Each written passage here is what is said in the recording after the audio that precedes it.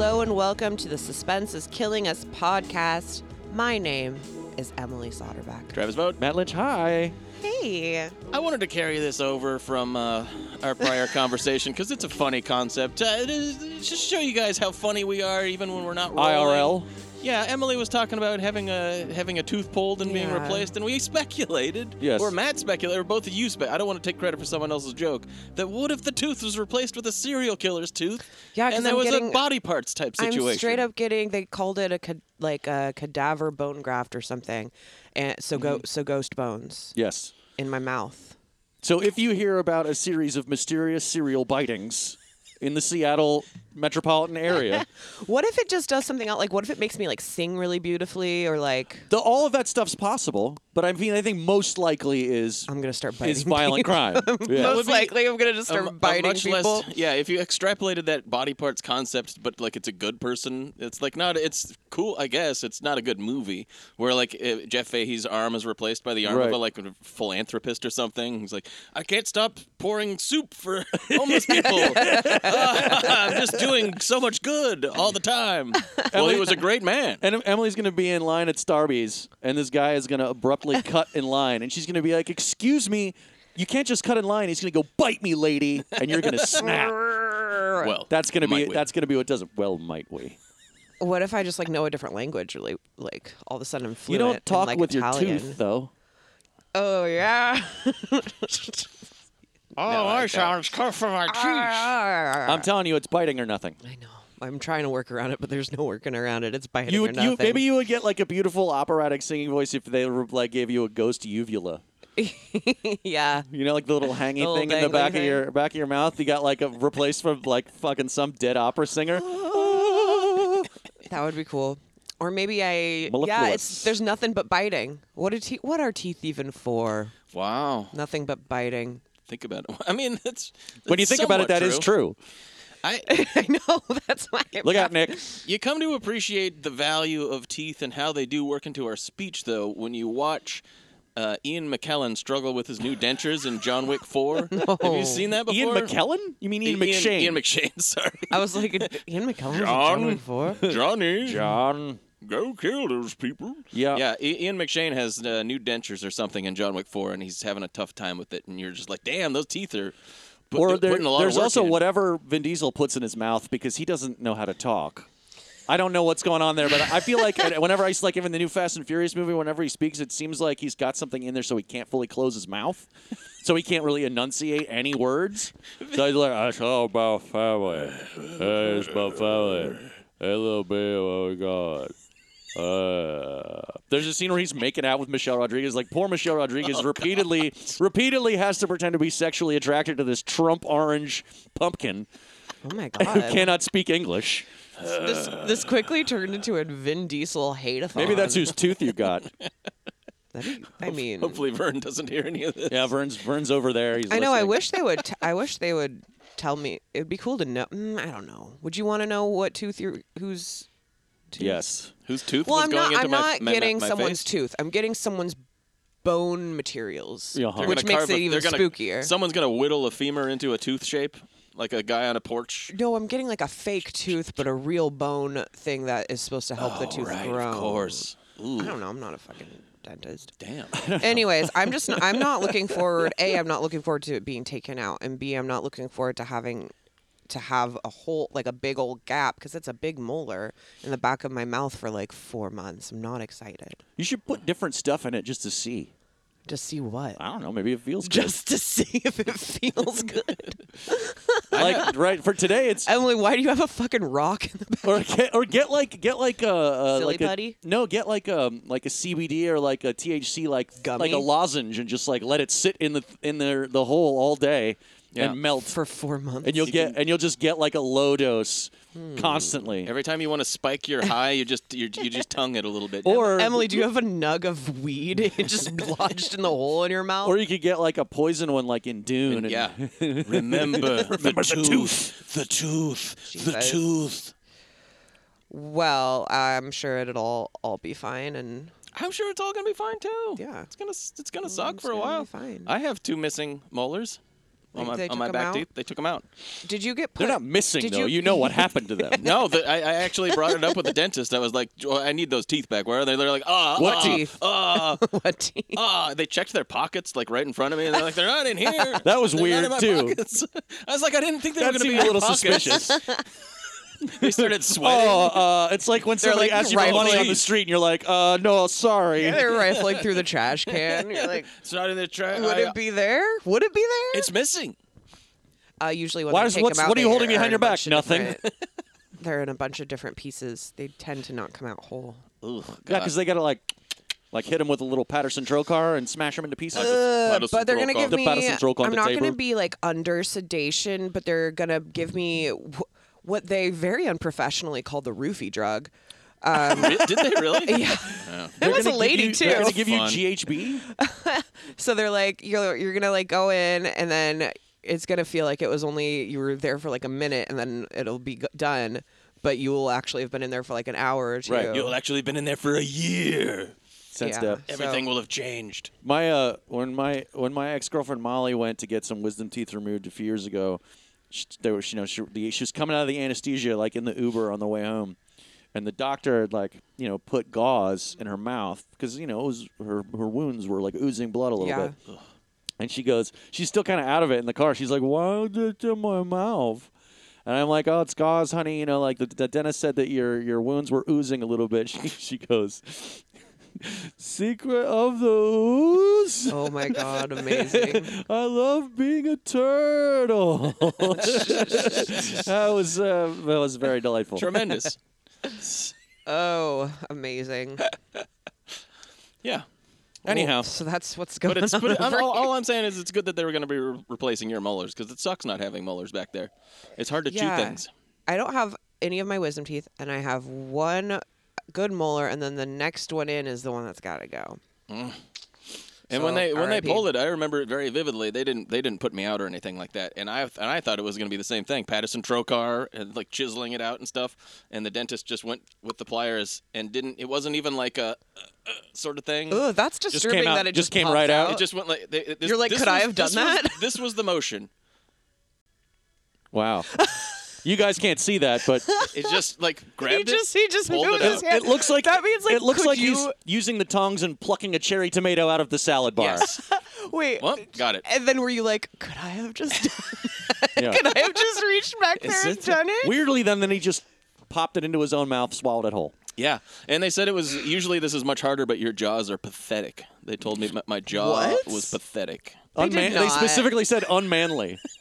and then they was For like, a minute, I thought. You and I was like, "Where is that tooth?" And they were like, "I don't know. I don't know It's what gone. tooth. What It's to? Yeah, they missing." gaslight you. What are you talking about? You know what they sir? do with those You're teeth, though? They crazy. grind them up and they cut cocaine with them. Yeah, Yeah, it's way better than baby way, laxative. way better than baby laxative, yeah. Gets you higher. but not as good as fentanyl. No, not as good. Not quite as good. Boy, I tell you. But if you even touch the stuff, Yeah, you die. if you hear about fentanyl, Yeah. you will at least go into a coma. Yeah. We found some fentanyl.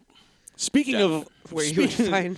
speaking of life on the streets, Oh yeah, very good. what are we doing this week? Speaking of unseemly street Yeah. stuff, We are doing 3 movies. Believe it or not. Let's call it Boys in the Hood. we're gonna call it Boys in the Hood unless we come up with something more clever. I like that Boys in the encapsulate Hood. it, but that sums it up. It's 3 movies in which white people take a terrible wrong turn into the hood. yes, a classic genre. A classic genre freighted with absolutely no other significance. No socioeconomic issues whatsoever. Certainly no racial issues. Not at all. Not Not problematic. remotely. that we're going to have to deal with. We will not be dealing with any of that because there's nothing to talk about. So we're Well- going to be doing Enemy Territory 1987. 1987. Oh, my we're going to God. be doing Trespass. No, not the one we just did, but Walter Hill's Trespass from 1992. And then we're going to be doing Judgment Night 1993. The oft-requested Judgment Night. Yes. People have been asking for this one. Yeah, Judgment Night's pretty legendary. And just like where we were talking about how the racial issue comes up, Judgment Night was like, nope, not gonna do it. Hard pass. Gonna go ahead and he lied to that whole question. So that's fun. But the other two don't. Especially not the first one. Certainly not the first one, which is fucking great, by the way. It's called Enemy Territory. On Friday night, Barry Rapchick, the insurance agent, had one last appointment to make. in the South Bronx. Do you know which apartment Elva Briggs is in? Don't touch me, Mother. I've had a very long day, and I have neither the time nor the patience for any more of you kids playing Scarface with me. All he had to do was get the papers signed. I'm sorry, I can't take cash. If I signed, I've got the payment. Well, it's all right. Collect the premium.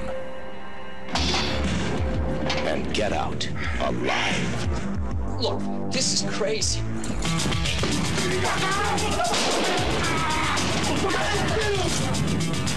The vampires? Did the vampires do this? They're trapped in enemy territory, and the vampires want the money and their blood.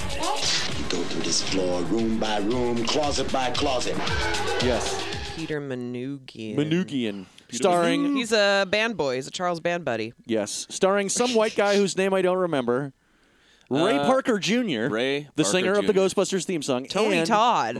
Tony Todd is the villain. And the great Jan Michael Vincent, who is so drunk that they wrote his character into having a wheelchair so he didn't have to stand up.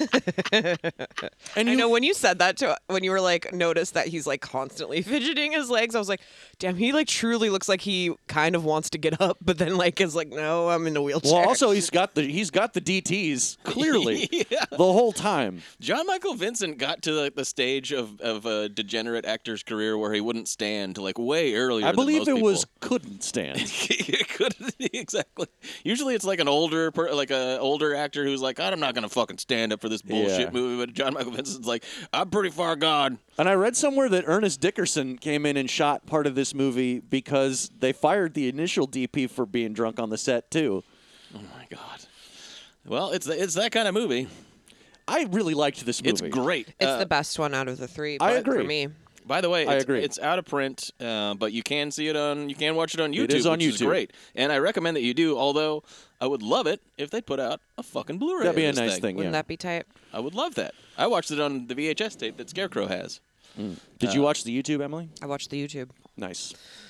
This is a fantastic. It's like a trash, a John Carpenter type trash masterpiece. 87 minutes. Yeah, In and out. it's the second time I've watched it this year. Really? I watched it. We watched it the first time just randomly on a whim, and it was just like we're looking up stuff on IMDb or whatever. I'm like Ray Parker Jr., John Michael Vincent. Yeah, we were going through a John Michael Vincent phase. This is the whole thing. By the way, you can do worse things than go through a John Michael Vincent phase. It's true. He's in some pretty amazing stuff. It's very true. And he's always either drunk or hungover, Yes. and you can easily tell. Sometimes the it's difference. both. He's like, I'm hungover. I'm trying to fix it. I'm trying to get back to drunk again. But somehow, miraculously, he probably wasn't conscious for the last 45 years of his life. He has my favorite scene in this movie, though. We'll get to it. Yeah. But, oh, my God. So, what's this movie about? Who's the main guy? What's the main actor's name, anyway? I thought he looked familiar. Barry? Is his name Barry? His name is Barry. Oh, and his real name is Gary something because I remember being like, that's funny. Gary Barry. That they changed just the first letter. Of his name. Harry Gary for Barry. Barry is an insurance salesman, and he's a bit of a Blue County reference. dweeb. He's a bit of a dweeb, and he's got an alcohol problem. Yeah. Gary Frank was the actor's name. Harry Barry Gary. Gary Frank. Gary Frank. Gary Frank, brother of Lisa Frank. He won an Emmy Award for his performance on the TV series Family. Good for From the him. Go for him. Emmy Award winner. Go for him. Go for That him. was years before. Anyway, Barry's got a bit of an alcohol problem, and he works for an insurance company, and he sucks. And he's desperately trying to just be better. He's trying to be better. He's trying to keep his job, Really? and his boss is like, look, go into the projects. This lady signed up for a $100,000 insurance policy, and you will get a giant multi-$1,000 commission if you go sign her up tonight. Yes. Yeah. So you're going to have to go into the projects where no white man is advised to tread. Yeah. Especially After dark. Lena Headey runs this place. She's Yeah. at the very top. It's basically This Judge movie is Dredd. totally Dredd. But I wanted to point out two things before we get into the full-on plot. The movie begins with an urban montage, of course, of like the big. And the title is in graffiti font. The title's in Very cool. Fucking better be. Yeah. And there's a song called "Dealing with Life" by the Boogie Boys that's playing at the beginning. It's a fucking great movie. And then we're introduced to Gary Frank or Larry. Gary- Barry. Barry. Gary playing Barry. Larry Crown. and he's talking on the phone. This is how you're like introduced to him, and he's like having a very serious conversation with his wife, or possibly, I guess, just wife at this point. But he's like, "You want to put me in jail? Go right ahead. It won't because I could use a break." And then after this whole tirade, he goes, "How are the kids?" Oh yeah, he's like, did he win his like championship game or something? Yeah. Did he win the spelling bee? It won't No. it won't put money in your pocket. All right, it doesn't change the fact you don't have any money, and so he's stressed out. It's great exposition though, because you're just immediately like, okay, I This know guy, everything yeah. about this guy. This guy's a fucking schmuck. He's in a bad way. He's more of a schmendrick. He's a total schmendrick. Yes. So he used to go to these towers, these like tenement building towers, to sign this old lady named Elva up for her life insurance policy. Yes. Because she wants to make sure her like grandchildren get money or something. But when he gets there, he immediately Gets makes lost. a dire mistake. Oh boy. By asking a young He gets boy. lost, and he asks a young boy for directions by tapping him gently on the shoulder and asking for directions. You never tap a young boy on the This shoulder. kid flies off the handle, to put it mildly. He's very upset. He's also in the midst of harassing a young woman. Well, he's They just sort of seemed hitting like on her. friends. She seems but pretty she also friendly with seems him. kind of terrified. Well, he is a vampire. We'll get to it. His name is Deacon. Deacon, and He's got a part knife? Of I will say, almost maybe to Gary's credit, to Barry's credit, like he is not afraid of anybody. No. here. I think most movies you'd see this guy like walking through the neighborhood and be like, "Oh no," or anything. He's just like, "Hey, gangster-looking kid, what's the heck? Do you know where this thing?" He's like his And the completely kid is like, "Did you touch me, white boy?" And he's like, "Look, I don't have time for your shit." You little kid. He's like yelling at this kid, I and then don't the take shit from a little kid. kid pulls a knife on him. He's and like, then, whoa, what's happening? then the old security guard this shows up. guy. Oh, the poor guy. This guy, He's I like, mean, get out of here, and he's wearing a nice blue uniform, but he's got red shirt painted all over him. That's great. and Barry's like, "Are you one of the security guards?" And he goes, "I am." I am the security guard. And the security guard. These kids, they don't want to mess with cops, so usually I can scare them off, stuff like that. But the kid was so mad, he said, "You're dead." Like, you're dead, white boy. Yeah, he doesn't just. It's not just the tapping. I think it's like the tapping. He's like, "Hey, don't tap me," and then like at one point he kind of like, because the kid, is steps to him a not little. nice to him, and then he like shoves him a little Right. bit. Put your hands on a little and brother. that's the he puts you. That's don't, what he You says. don't put your hand on the young blood. The young blood, that's right. On the young blood. And it turns out that Deacon is a member of the gang that rules the towers. The vampires. And they always cross their hands over their chest Yes. when they say They they're are vampires. so awesome. They're Anyway. fucking cool. It's not even a gang. It's like a cult. We haven't It's yet. a cult gang. It is, Straight up they cult, treat and I their love leader, it. Tony Todd, as like a god. As they should. They believe he's As immortal. They should. He's Tony Todd. His name is the Count. The Count. And they This movie's apparently cool. This movie's fucking they cool. apparently Come do on. drink blood. Yeah, I don't. And they have we don't see it they much. take their time to light 1,000 candles, even though they're all like tough guys. I don't know. I Well, always they're love. romantics at heart. I always love thinking of the off-camera like times where these characters are supposed to be lighting all of these candles Right. for the ambiance. Or the Count's going to like the store and buying a Buying bunch the of candles. Like, where do you have any? Can I get a deal on bulk buying candles in bulk? Like if I buy just for the 100, can I mood. get a discount? It's for the mood of the place. Yeah.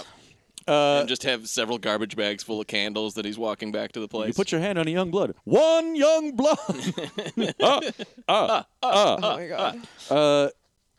Anyway, so Barry gets to Elva's place. She signs the policy because she wants to leave the life insurance to her daughter, Yeah. and pays him in cash. So Barry's got $6,000 in cash in his pocket, I forgot that which was basically even... is like the golden key that allows anybody to survive this movie. Is they keep like slowly whittling away at this wad of I like cash that. and giving it to people. That's another fun detail in the script.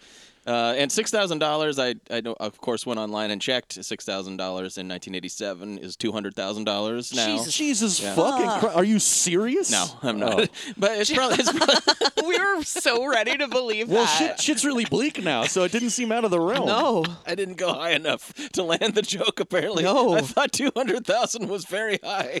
I was absolutely gobsmacked, and yet I understood. Well, really, just the thing is that I'm a very good actor. Yeah. Did you actually look And up I how put it much it across. is? No, I'm assuming it's like 15,000.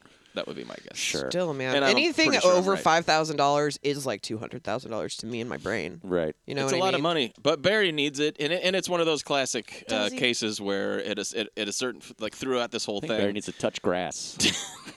someone tell the Count tells him to touch grass at one point. Yeah. He says he's chuggy. You're too chuggy. Touch grass. Oh my god. You cringe. You're too cringe, Barry. You cringe. Anyway, But it's one of those classic Guys, no one things. says chuggy anymore. This happens in all no, three. Travis does. I say it constantly. That's so chuggy. It's very That's only, chuggy of him. that's only the first time today, but it won't be the last. Threat and a promise. But through in all three of these movies, there's something like that, like a thing that is the vestige of what we wanted that you have to leave behind because now it's your life. Right. You have to leave behind the money or the car or the gold because like I'm abandoning that thing because now it's just my life. I'm negotiating about that. And that happens in all three of these, and it's the $6,000 in this. Yes. And there's a funny Ray Parker Jr. $200,000. Yeah. Meanwhile, $200,000. Ray Parker Jr. This is weird. I think that there's a real they lost. they lost the reel because he just the way he appears. Well, okay. Yes. So earlier in the movie, while Barry is making his trip down to the project, we meet Ray Parker Jr. and Ray Parker Jr. works for the phone company. His name is Will. Will is trying to. He's like, we got a job down in the towers, and his partner's like, I don't want to fucking go down there. What are you so gung ho about going down there for? And he's like, well, there's a girl that I'm dating, and she's down there, and I figured I'd get off work and I'd stay at her place. Yeah, And that's kind of where we leave it. yeah because you meet Barry and then you meet Ray Parker Jr. and you're like, okay, so we're gonna see both of their stories as they go in, and like, indeed we don't. Indeed we do not. Yeah. and it really does feel like because. Barry gets into a pickle, as we mentioned. Dill of a pickle. And he runs afoul of the vampires. He goes up to the old lady's place, and during this time when he's like making the insurance deal with the old lady, the vampires are all like, "We're gonna fucking kill this guy." Yeah. this is what's as soon as that guy leaves. Tony Todd, the Count, gives him like a Cyrus and the Warriors like speech about like, what are we gonna do to this white boy? Which is like, really, you guys are like that bored that is, you now must just like I find think the it's an guy. extraordinary realistic portrayal of project life in the 80s, Emily. I don't really understand why you find it so incredulous. I thought this movie was gritty. This is like a David Simon sort Gritty, of thing. yeah. David Simon wishes he could write something you know this what realistic, sucks, though? this nuanced. What sucks is that in the background there's so much graffiti, but I couldn't find any funny ones. No, yeah, I was looking constantly looking for some funny graffiti. It was all like very just realistic, like nonsensical, like graffiti stuff. There was no like penis drawings or like anything else that would make me smile. The things that I love the most in movies are like funny protest signs, as we've discussed, and then like graffiti that is clearly like some like 40-year-old white dude had to like give us some graffiti. You know what graffiti would look, and then they're like, I don't know, anarchy. kill. Yeah. Kill the president. I don't know, some shit. Bad to the bone. Bad to the bone. But no, it was all sadly just normal looking graffiti that it's didn't really pretty like bland. anything. Yeah. It's just too bad because so much of this movie is, in most other regards, not bland at all. So when Barry leaves Elva's place, we notice that she has like 1,000 locks on She's her got door. 4 locks on her door. Yep. 1,000. That's but what I that was meant, fine. is 1,000. It's a hellish And now place. he's a fucking target. Yes, so he's trying to get down on the elevator, and then the security guard's with him, and the elevator opens, and there's Tony Todd and Deacon. And a couple other dudes. And Tony Todd is like, you're not getting out of this, white boy. You might not die, but it's going to take blood. We're going to hurt you. Yeah. We're the vampires. We're the vampires. Nobody touches a young blood. We just want a word with Especially a big... after dark. We just want a word with a big mouth ghost who put his hand on a blood brother. Yeah, And this is Tony cool. Scott. Tony Todd is so fun. Tony Scott. He's having a having blast. so much fucking fun in this. And immediately God. what happens is Deacon shoves his pig sticker right into the old man.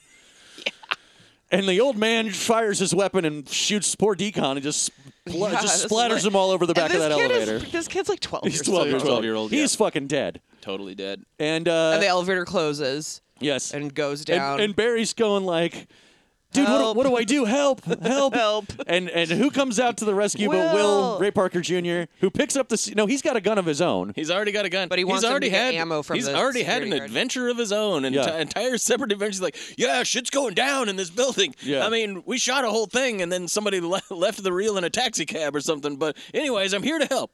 I'm already fully enmeshed in my own adventure, so let me join yours. Unbelievable. It's weird. And now they have bother me, though. Now they have to find a way out of the building. That's they, it. They try to get back into his girlfriend's You've seen place, Dredd and before? she's like, no. She's like, hell no. No, thank you. Nope. They go back into the old lady's house briefly. Yeah. And they meet her granddaughter. She She tells them to go meet her granddaughter because her granddaughter's really smart. and Baby she'll Stacey know Dash a in way. her very first role from Clueless. Stacey Dash. Oh. Yeah, I didn't realize that was from her. Clueless, from MAGA. She's MAGA now. Oh, yeah. That's right, she went MAGA. Good job. She's troubled. Stacey Dash, but she's good in this, more or less. I like that because I looked it up. I was like, Stacey Dash, she's already an adult, and then she was a teenager in Clueless. She was 28 in Clueless. Are you serious, really? Yeah. Is this another one of your little fibs? No, that's true. She's a teen. She plays a Can't trust teenager. a word he says anymore. Yeah. What was Clueless? 94, 95, something like that. Something like that. I don't know, 93. 93. Yeah, this is 87. So yeah, but she's this, and this is all just a series of adventures from one room to another as they're like looking for a way to get out. Well, first that's they the go. whole movie. Then they take shelter with another couple, and like the old man gives Barry some shoes. Yeah, Or no, they're really nice. They need shoes, so he like gives the little kid some money. Well, there. Ray Parker Jr. is the one who keeps on going like, give him money, pay him. Yeah. And the old man tries to be like, I'm just a decent old man. Yeah. And then so Ray Parker Jr. just gives the money to the little kid that's in the room. Yeah. $100. This is $200,000 in 2023 money. Yeah. But then they decide to take, and here's where the movie gets real good. They decide to take shelter with Mr.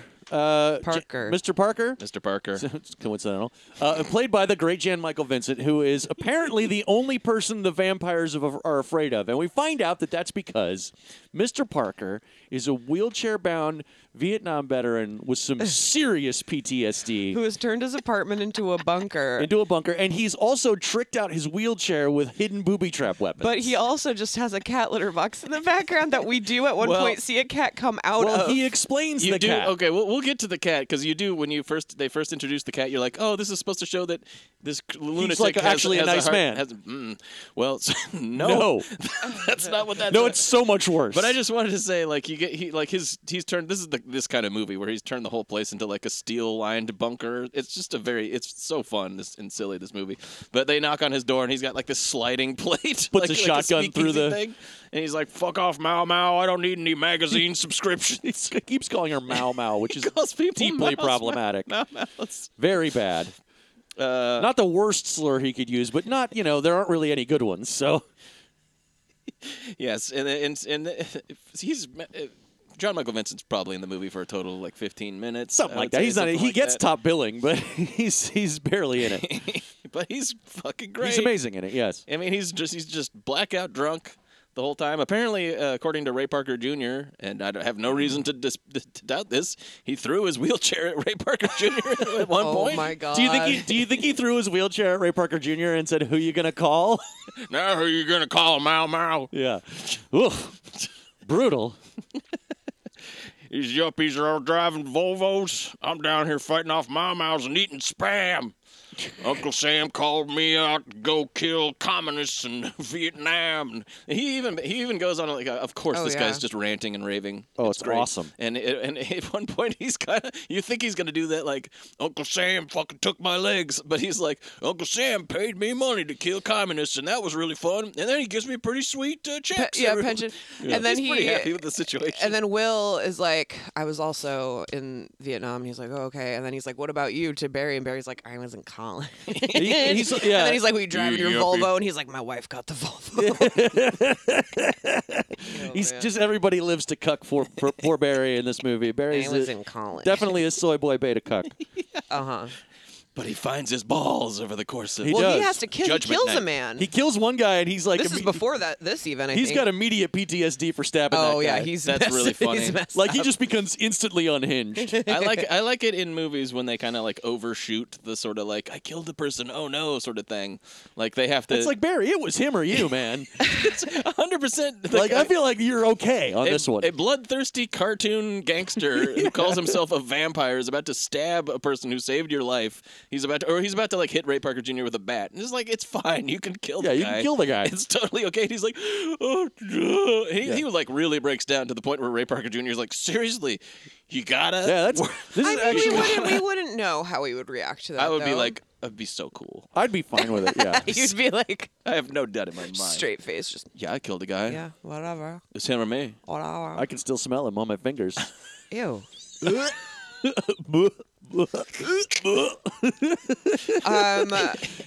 Taste it in the air. So wait, talk about the cat then. Okay, so I feel like I missed this part though. so he's got this cat, and he's like, going on. I got the line. He's But going you, on a like, whole rant. You actually see the cat come out of the litter box though, and it looks like the actual cat did just like use a litter box Sure. on set, which Well, I thought was kind so of funny. he explains why he's got the cat. Why don't you fill that in? Fill us in on that, Travis. You know, I got that goddamn cat. Taste my food, make sure it ain't poisoned. Oh yeah. Oh, But I it gets gotta better. shoot. But I gotta shoot one every now and then. Get another one, and then he's like, a lot of times he's just sort of rambling. No, and, then like, he's like, slurring. it's because of the microwaves that they're using for mind control or Yeah, whatever. he goes, cats, you know them cats will give you AIDS and cancer, pink eye, shit like that. This is really like that's funny. That's like clearly a funny line, like a joke line. That's Yeah. I don't think John Michael Vincent knows it's a joke, but cats give you AIDS and cancer, pink eye, shit like that's a classic joke. Beautiful. It's classic joke structure. Classic. It's a really good movie. But then I got to cover him with aluminum foil to keep out the 5G. It's just But this movie moves, of course, really fast. It's 87 minutes. It's really economical, and so they're there long enough for John Michael Vincent to give us a bunch of great rants, some really great stuff. But then during that time, the girl is like, I need to go check on my grandma. Yeah. And so she leaves and checks on her grandma, which Tony That Todd doesn't go well. Tony Todd is torturing. they fucking beat up the grandma. She's not dead, though. No, she's just beat. Yeah, and Tony Todd, and so Tony Todd starts torturing Stacey Dash, and this is where you get some this is Tony Todd's line where he's like, "This is a really bad guy." He's not a nice man. And imagine Tony Todd just at peak Tony Todditude. Pre-Candyman. saying this. Tony Pre-Candyman. Todditude? This is probably like how we got Candyman, I would assume. I mean, He loves just being creepy in fucking tenement buildings. He's the scourge of the project. there's one part where two people reconcile or like come together again and hug, and he goes, "How touching!" He's like that kind Yeah. of. He's like He's that a kind of cartoon, bad. He's a and I cartoon. love it. We'll get to it, but he also gets one of the most cartoonishly silly bad guy deaths I think I've ever seen. But this is him torturing or like threatening Stacey Dash. We're going to have a little vampire party and fill every hole on your body. Oh, yeah. Then we're going to cut you some new holes and fill those too. Now you talk. Fill him with what? Jesus Christ, sausage, bro. Like a kind of a garlic blend. CBD gummies. CBD gummies. Ghost bones? Ghost bones. Ghost bones. So he's really bad. I mean, they're vampires. They're not actually vampires. There's another funny thing through the thing. They're not There's a funny actually thing in the thing. vampires. There's a funny thing through the thing, but they seem to maybe think that they're vampires. Well, they believe him to be immortal. Well, there Yeah. are people out there who call themselves vampires that like drink human blood. There- and it's just there's like, also- it's just like a weird subculture. There's also people that are suicidally depressed because they don't live on Pandora. Yeah, that's right. What is the show? Huh? The show? There's a TV episode What's of a that TV show, show where they Avatar? covered that. Oh, was that like a the- Criminal Minds or something? No, it's that HBO show where that guy John goes around videotaping. Oh, How to with John Wilson. How to with John Wilson. Oh, yeah, a masterpiece It's program. Fascinating. It's very sad.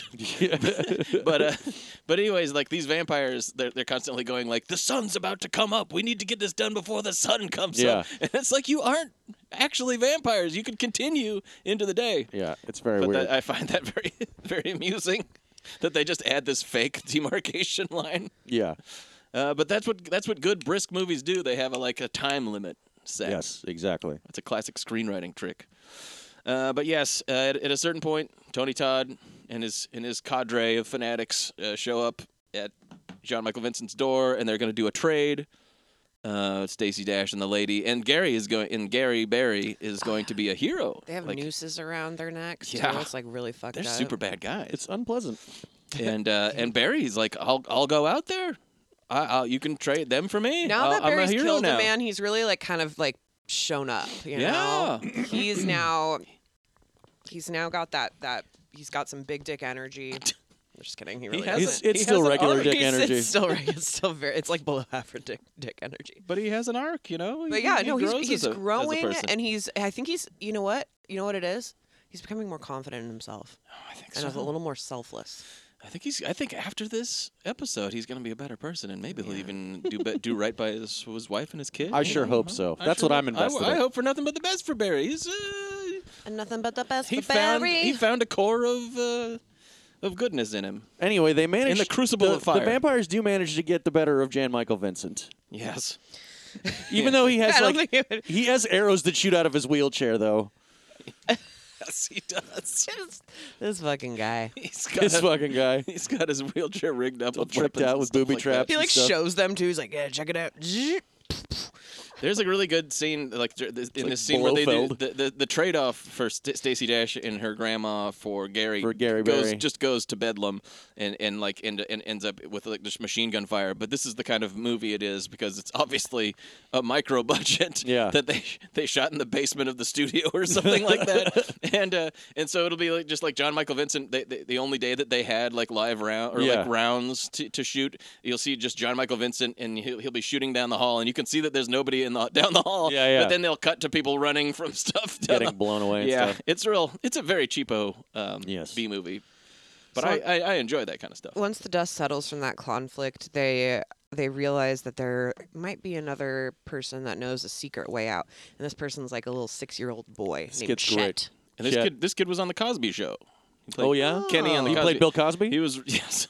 He was Rudy's kid friend. Did some really bad shit later in life. Yeah, he was that Rudy's kid, friend. Bill Cosby. That kid was Bill Cosby.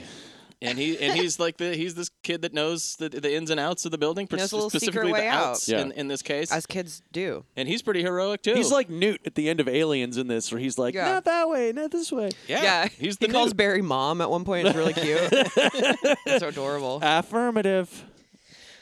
Mostly. Mostly. Etc. The vampires mostly come out at night. Mostly. They don't have to. They're not actually vampires. Mostly. There's a really great line here because it's Chet is the kid's name. Yeah, unfortunately. Chet.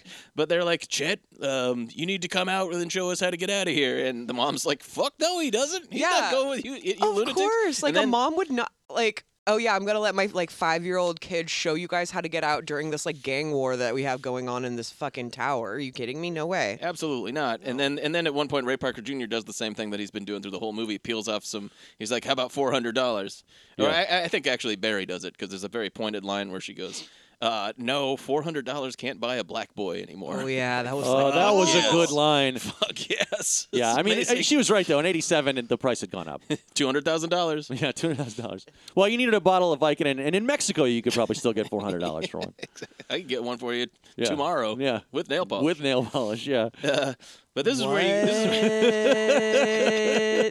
are you guys talking about? It's a reference. It's a reference. Make sure all of our this time. listeners know, because that was fucked up. You guys are gonna get canceled, and I'm gonna run this podcast.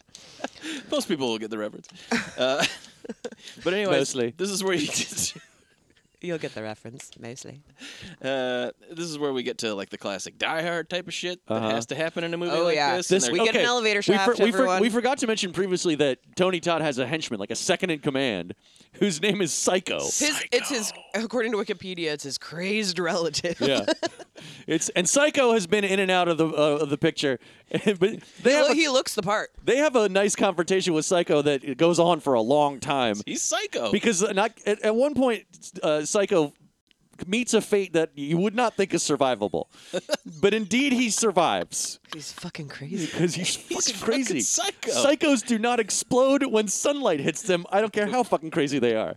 Psycho might actually be crazy enough to explode when sunlight hits him. Yes, exactly. Yeah, he's really nuts. He clearly believes so much that he is indeed the undead. Yeah. That he can survive like a 50-story fall down an elevator shaft. This guy is apparently on like lands- so much meth right now. Yeah, He's just seriously. like fucking. Like, they just injected PCP into his dick, and now he is unstoppable. And from the effects that they put on him, like apparently he landed on his face when he plummeted Yeah. down to the ground. They're like, he's got to be dead. Oh. He just has to be. Unbelievable. He's not. Psycho rules. He brings a certain je ne sais quoi to this movie. Yes. Yeah, because like Tony Todd they needed an even scarier henchman, and Tony Todd is so fucking crazy and over the top, and somehow Psycho finds the gear. And Tony Todd has it is the crazy. sophistication of the cult leader. Yeah. But you need a fucking unhinged. Psycho's like Psycho. subverbal. Like he's just like a feral creature. He's Chud. He's basically a chud.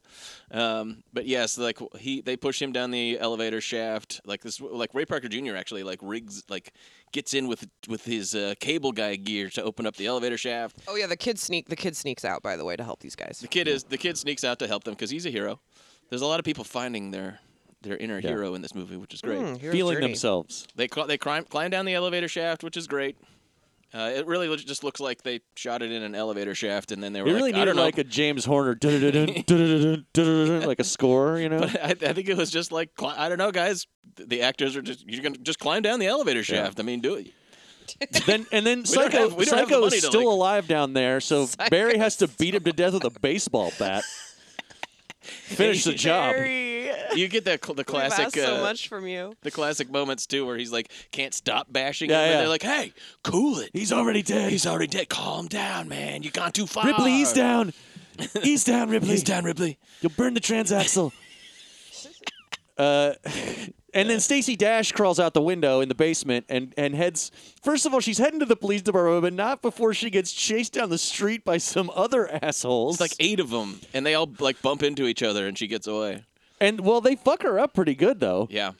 And because she gets to the police department and she is like a mess. Like there's blood all over her. And they're she's like, clearly in bad shape. no. And she's like, help me. There are men trying to kill me. And they're like, hang on a second there, you. babe. We're busy. We're busy eating these donuts. And then they're like, the last time someone called us out, it was a trap, and a bunch of our dudes got killed. Yeah, so they just arrest her. So yeah, they're like, yeah, it does show that all the power's cut in your building, but we're gonna need a little more than that to send our boys in blue out there. Yeah. No, it's like hilariously they actually go. They go. Last time we sent people out there, 2 of our cops died. So. And so we just don't go there anymore. Well, wouldn't that indicate that it seems Because the police are notoriously feckless when it comes to one of their own being wounded. we don't want to do it because it would be scary. It's like when we did Vacancy, and there's the scene where the cop shows up and they kill the cop. And then at the end of the movie, when she's sort of like, the bad guys are dead, and she calls the police department, and they're like, well, we already sent a guy out there. And I'm thinking, he didn't come back. Did you not? Another one. He didn't show up again? Did you not? Were you not get concerned? A little worried when he stopped communicating. Because usually when you go out on a call and then you get back in your car when it's over and you go like, okay, that call's over now, and he didn't do that. I So don't know, anyway, guys. It kind of seems like cops aren't maybe not great at their jobs. Maybe not great at their jobs. Some of them must be, but not these ones. That's a theme in all 3 of these that is accurate. Where Yes. they're like, where basically everybody. What are the cops going to do? in these Nothing? bad neighborhoods are like, the cops aren't gonna fucking come. There's Yeah. like a white person always going like, well, we'll just get the cops, and everyone who lives there is like, no, you won't. Seattle is dying. Seattle's dying. We need 800 more cops. Evidently, we for them to defunded do- the police. 800 cops in 1987 was 200,000 cops today. 200,000 cops. I don't think we need to defund the police. I think we need to defund them. We need to defriend them. I'm gonna unfriend them. Oh wow, that'll show up. We're gonna have to change our ways. We lost Emily. I don't know. When you lose Emily Soderback, you lose the nation. It's true. Bad for America. But this is really funny when the cops are like we're not gonna help you, but then if you're kind of But we will throw you in jail. Yeah, they like at a certain point handcuff her, but at one point she's like, "I'm not the fucking bad guy. Are you gonna handcuff me?" And then he goes, "How do we know you're not a terrorist with a bomb up your bum?" Yeah. A thing that happens. Yes, but eventually. I mean, really, how do they know? Eventually, like they put her in like a interrogation room and like finally start listening to her gradually, because at the end the cops kind of like show up. Yeah, and that's where it dissipates everything. But we're at the basement now, and now they've sent Mrs. Dash out to get the cops, and now they basically just have to wait here. And the vampires realize that that's where they are, and then they see that this is a great little suspense moment where they can see the number of the elevator going down. Yes. Because the vampires have realized where they are.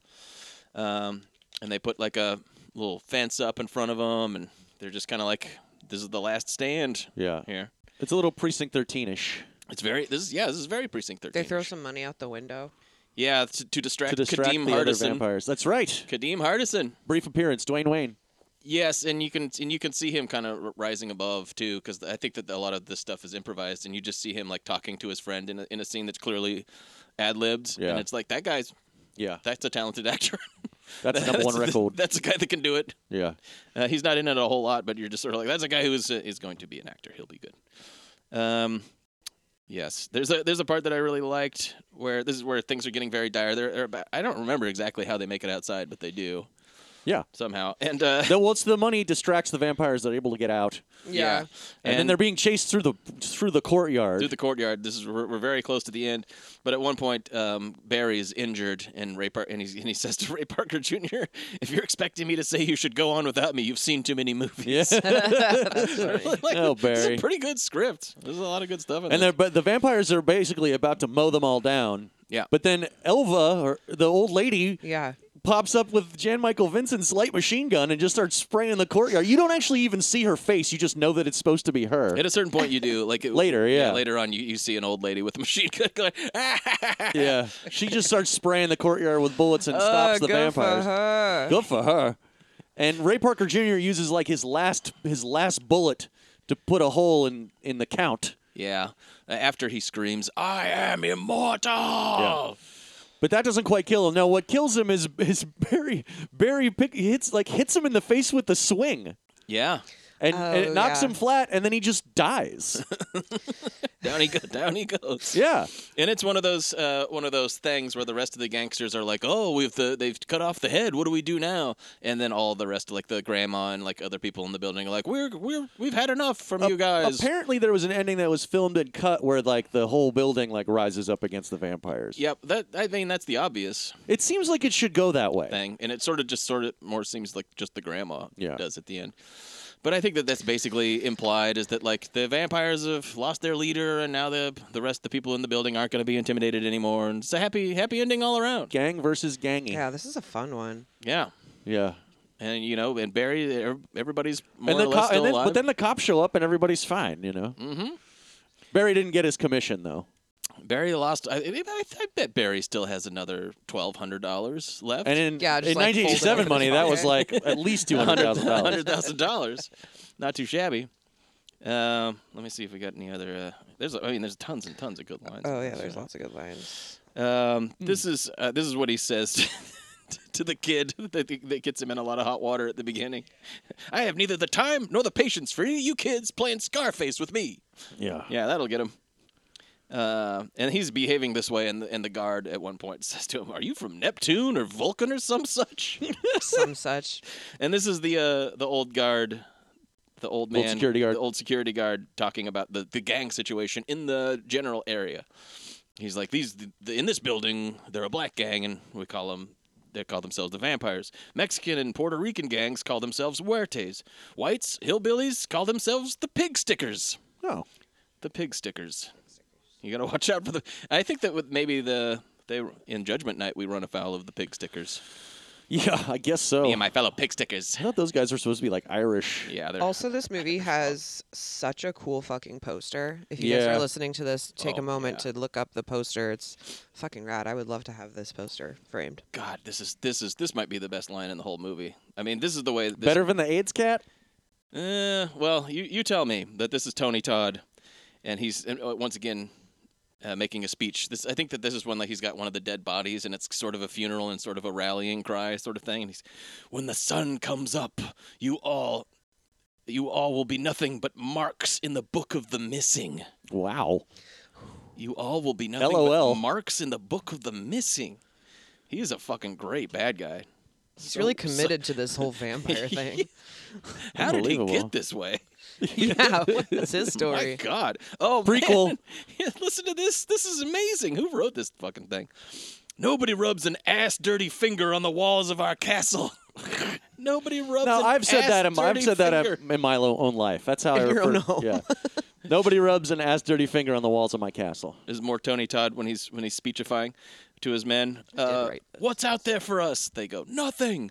What's in here for us? Everything. So that's kind of like how he gets his minions. Can you dig it? If we shared in this prison, we'd all stay weak. That's what the white devils want. Good point. That's what I want. Speechifying. Yeah. I am a white devil. It's just it's 87 minutes. Almost all of it is fucking fun shit like it this. moves like a bullet, man. It does not stop. It's incredible. Fun movie. And it's right there for you on YouTube. Take it. You should take it, but they should put it out on Blu-ray. That would be nice. So we can get. So the writers of this, Bobby Lydell and Stuart Kaminsky. Bobby Lydell only wrote this. Stuart Kaminsky wrote this and another movie that looks pretty cool called Hidden Fears. Oh wow! Is that the blue-eyed Is that lady? Meg Foster? Meg Foster? It think that's is Meg Foster. All right. Shit, Maybe we'll do watch Hidden that movie. Fears. I know, I'm going to Holy add shit. it to the list. All right. Well, ratings. I'm going to give this 3.5 Juds.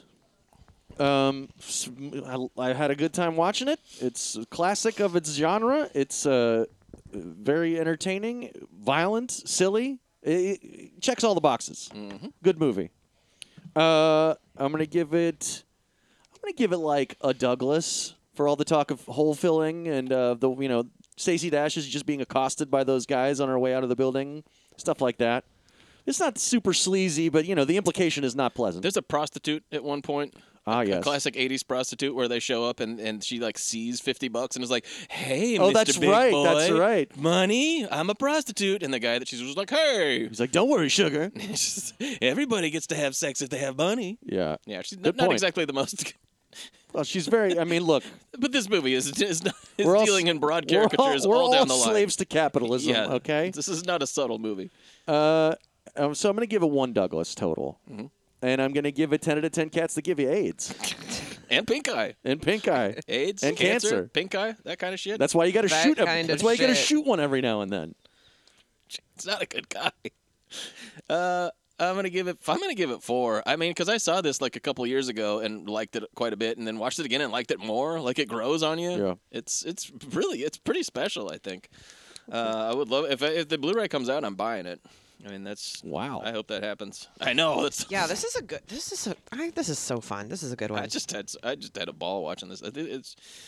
It's a special movie. I'll just give it a half Douglas for all the stuff mentioned, but there's not much. It's like one of the. That's kind of surprising about because this seems like it would be another time where it's like it's an R-rated movie. There must be nudity, because that's kind of how they did it in the 80s. But no, Yeah, they didn't. They weren't even like. These kind of movies I feel like can be very rapey. Yeah. And they weren't. Besides the whole filling conversation. You if you're watching this just in the And general. we're not even sure exactly what he meant by that. So Yeah, he could have just meant like. just putting stuff in there. When you.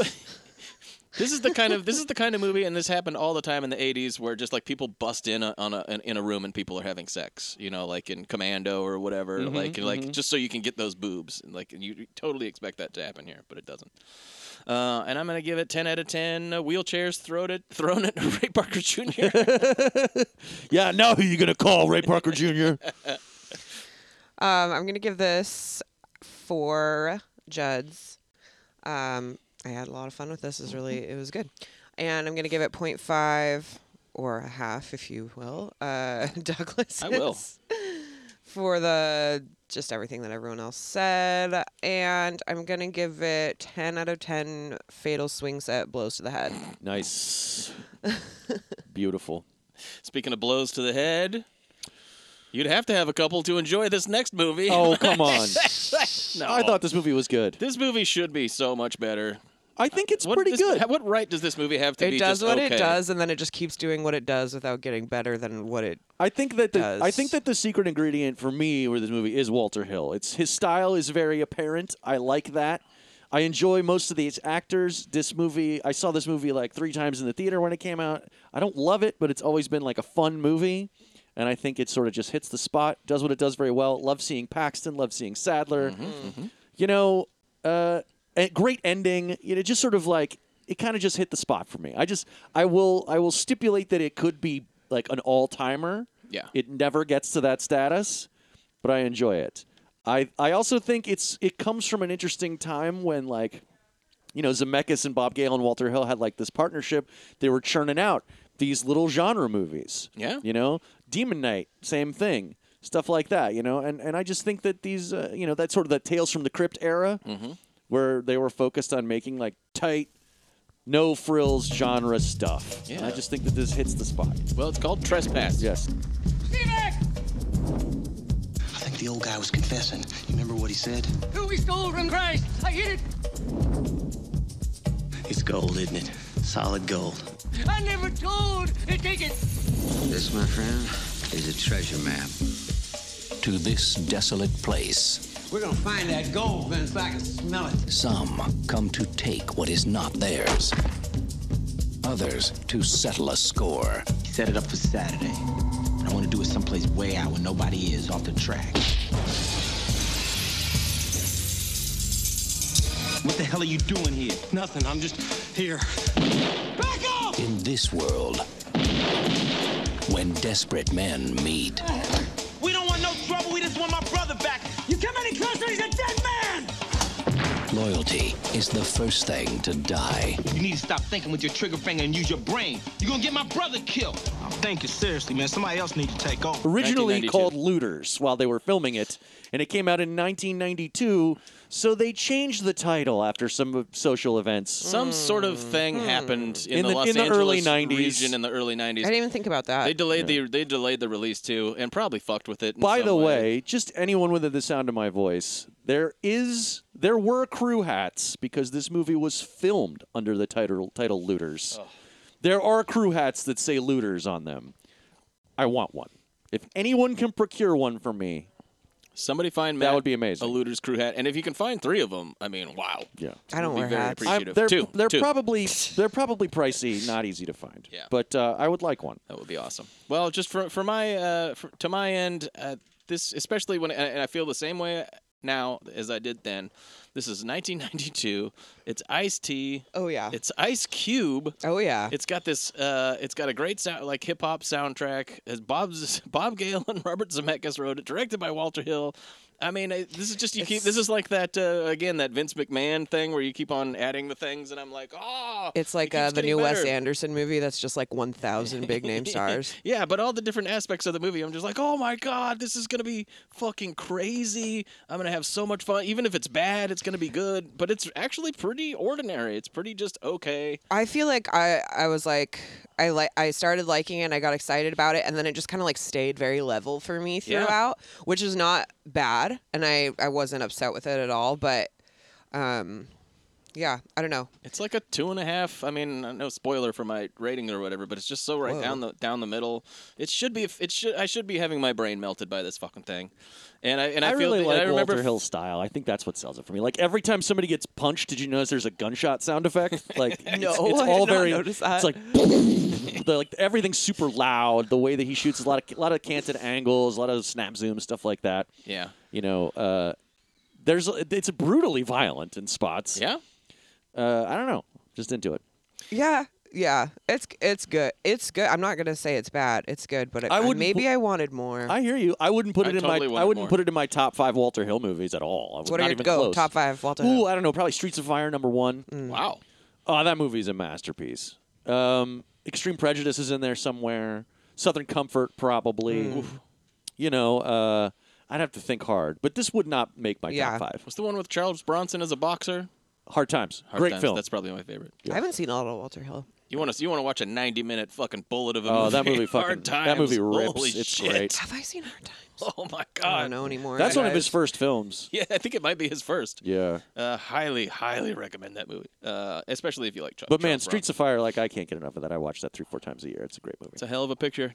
Anyway, This movie begins, and first it begins like you see East St. Louis, and it says East St. Louis, so you know we're in for some shit. This was during the time, and I think it persists to this day, where East St. Louis was a really punching above its name recognition class as a scary city, a scary place. It was always like Detroit was #1, probably maybe L.A., and then East St. Chicago. Louis was always kind of like around. Chicago hadn't worked its way up to the top yet, but Chicago got there. But yeah, I remember like the Simpsons made several jokes about Yeah. East St. Louis. Is there any other St. Louis? But yes, I'm sure this movie was very formative for Nelly. wow. Well, Anyways, We're in a flaming building. Yes. 2 firefighters. William Sadler and Bill friends. Paxton. Best they're firefighting friends. We start in East St. Louis with some like videotape of crimes happening and stuff. The videotape is a theme that runs through the whole thing, and then we cut to I love this part of the movie, firefighters. The videotapes. Yeah, the guy yeah. who's just videotaping everything. Yeah. Yeah. Are you taking notes on a criminal conspiracy? that culminates in a very amusing fashion. Yeah, doesn't it does. But yes, Bill fucking hell, Bill Paxton and William Sadler. These are both guys whose names I'm going to have a hard time with. Okay. William Sadler, and I love both of them, but their names are similar to other people's names. Sorry. William Sadler are firefighters. They're in Arkansas, and they're in a burning building. As soon as you see these shots of just like people in a burning, like they've got the fire, you know how much is involved in getting these sorts of. You're just like, hot damn, a real movie. Especially when someone is on fire too. Yeah. Because like that is. That's a couple days. Incredible. That's a couple days, and it's a chunk of budget. Good shit. But it's just some old dude, and for some reason he's just sort of like, I have a map. He said, "I stole from Jesus." Yeah. Yes, but he He stole all this gold from a church and he stashed it supposedly in this abandoned building in St. Louis. And drew a treasure map. Yeah. I don't know if and the it building has a was map to it. abandoned. It was 50 years ago, and then he seems repentant of it now. And before he basically jumps into the fire and burns himself alive, he gives them the treasure map. A treasure It's map a thing- and a couple news articles for context. It's a thing that totally makes sense and would happen. This actually happens quite like Almost every day. firefighters get treasure maps. That's why all they're the so time. rich. Yeah, my dad has like a load of treasure maps just like in his room. Yeah. He's just too lazy to go. What do you do with all track the? them Do you down. sell like the bejeweled cups? What do you do with them? I don't know.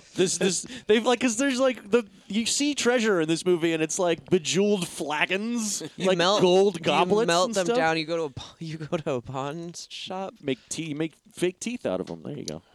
This is the cup of a carpenter. Yeah. Yes, but we don't find it. We don't find the stuff yet. They've got No. the map, and they know that it's in East St. Louis.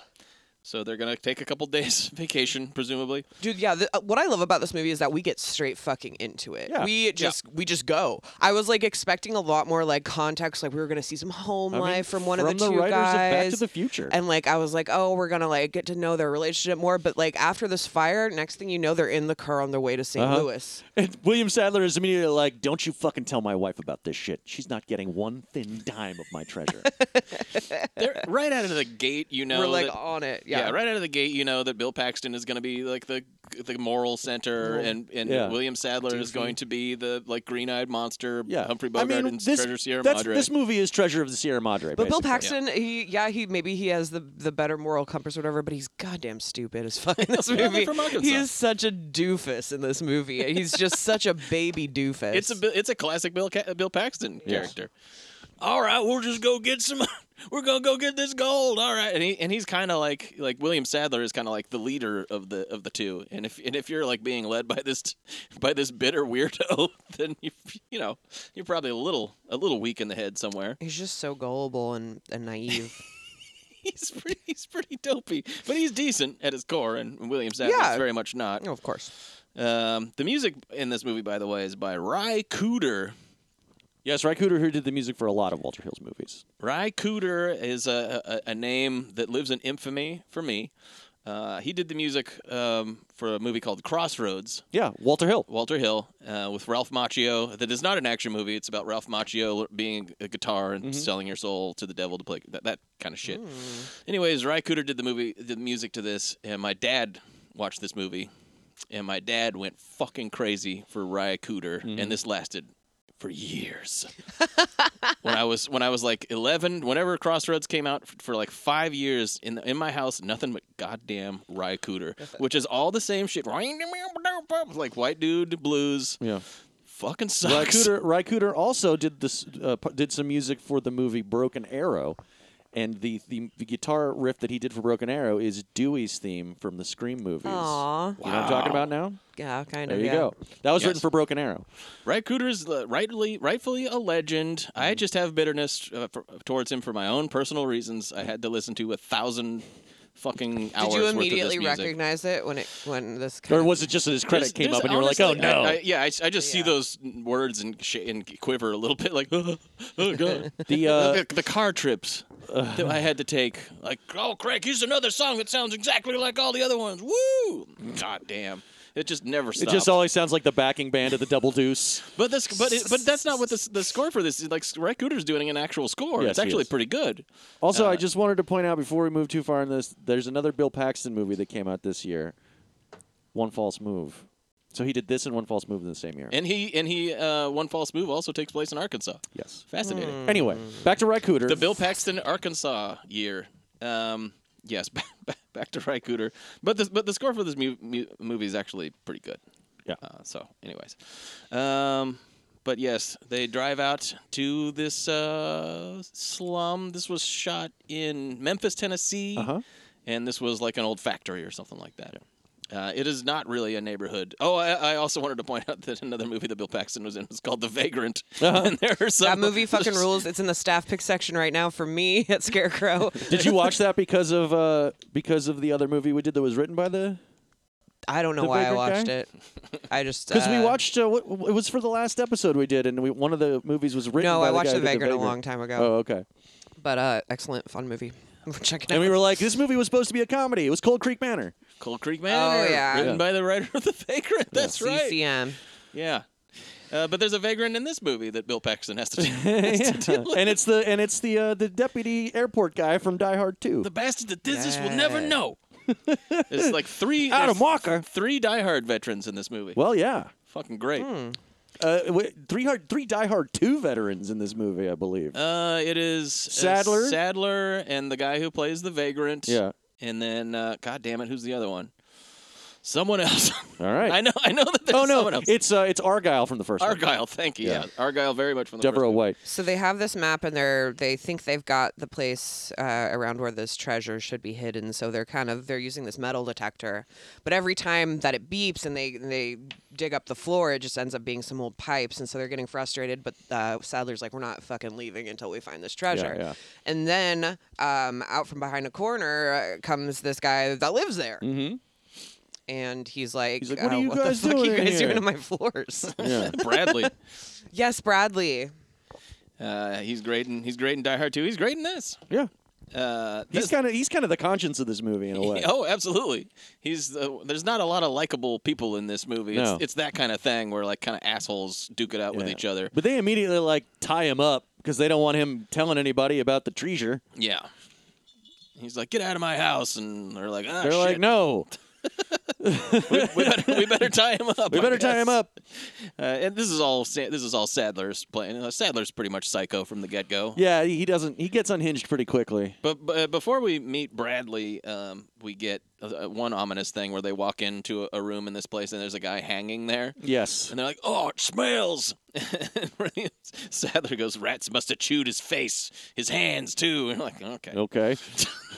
Let's chew his face and hands. Simmer down. The rats had a weird plan. Well, they were looking for meat for their French restaurant. Yeah.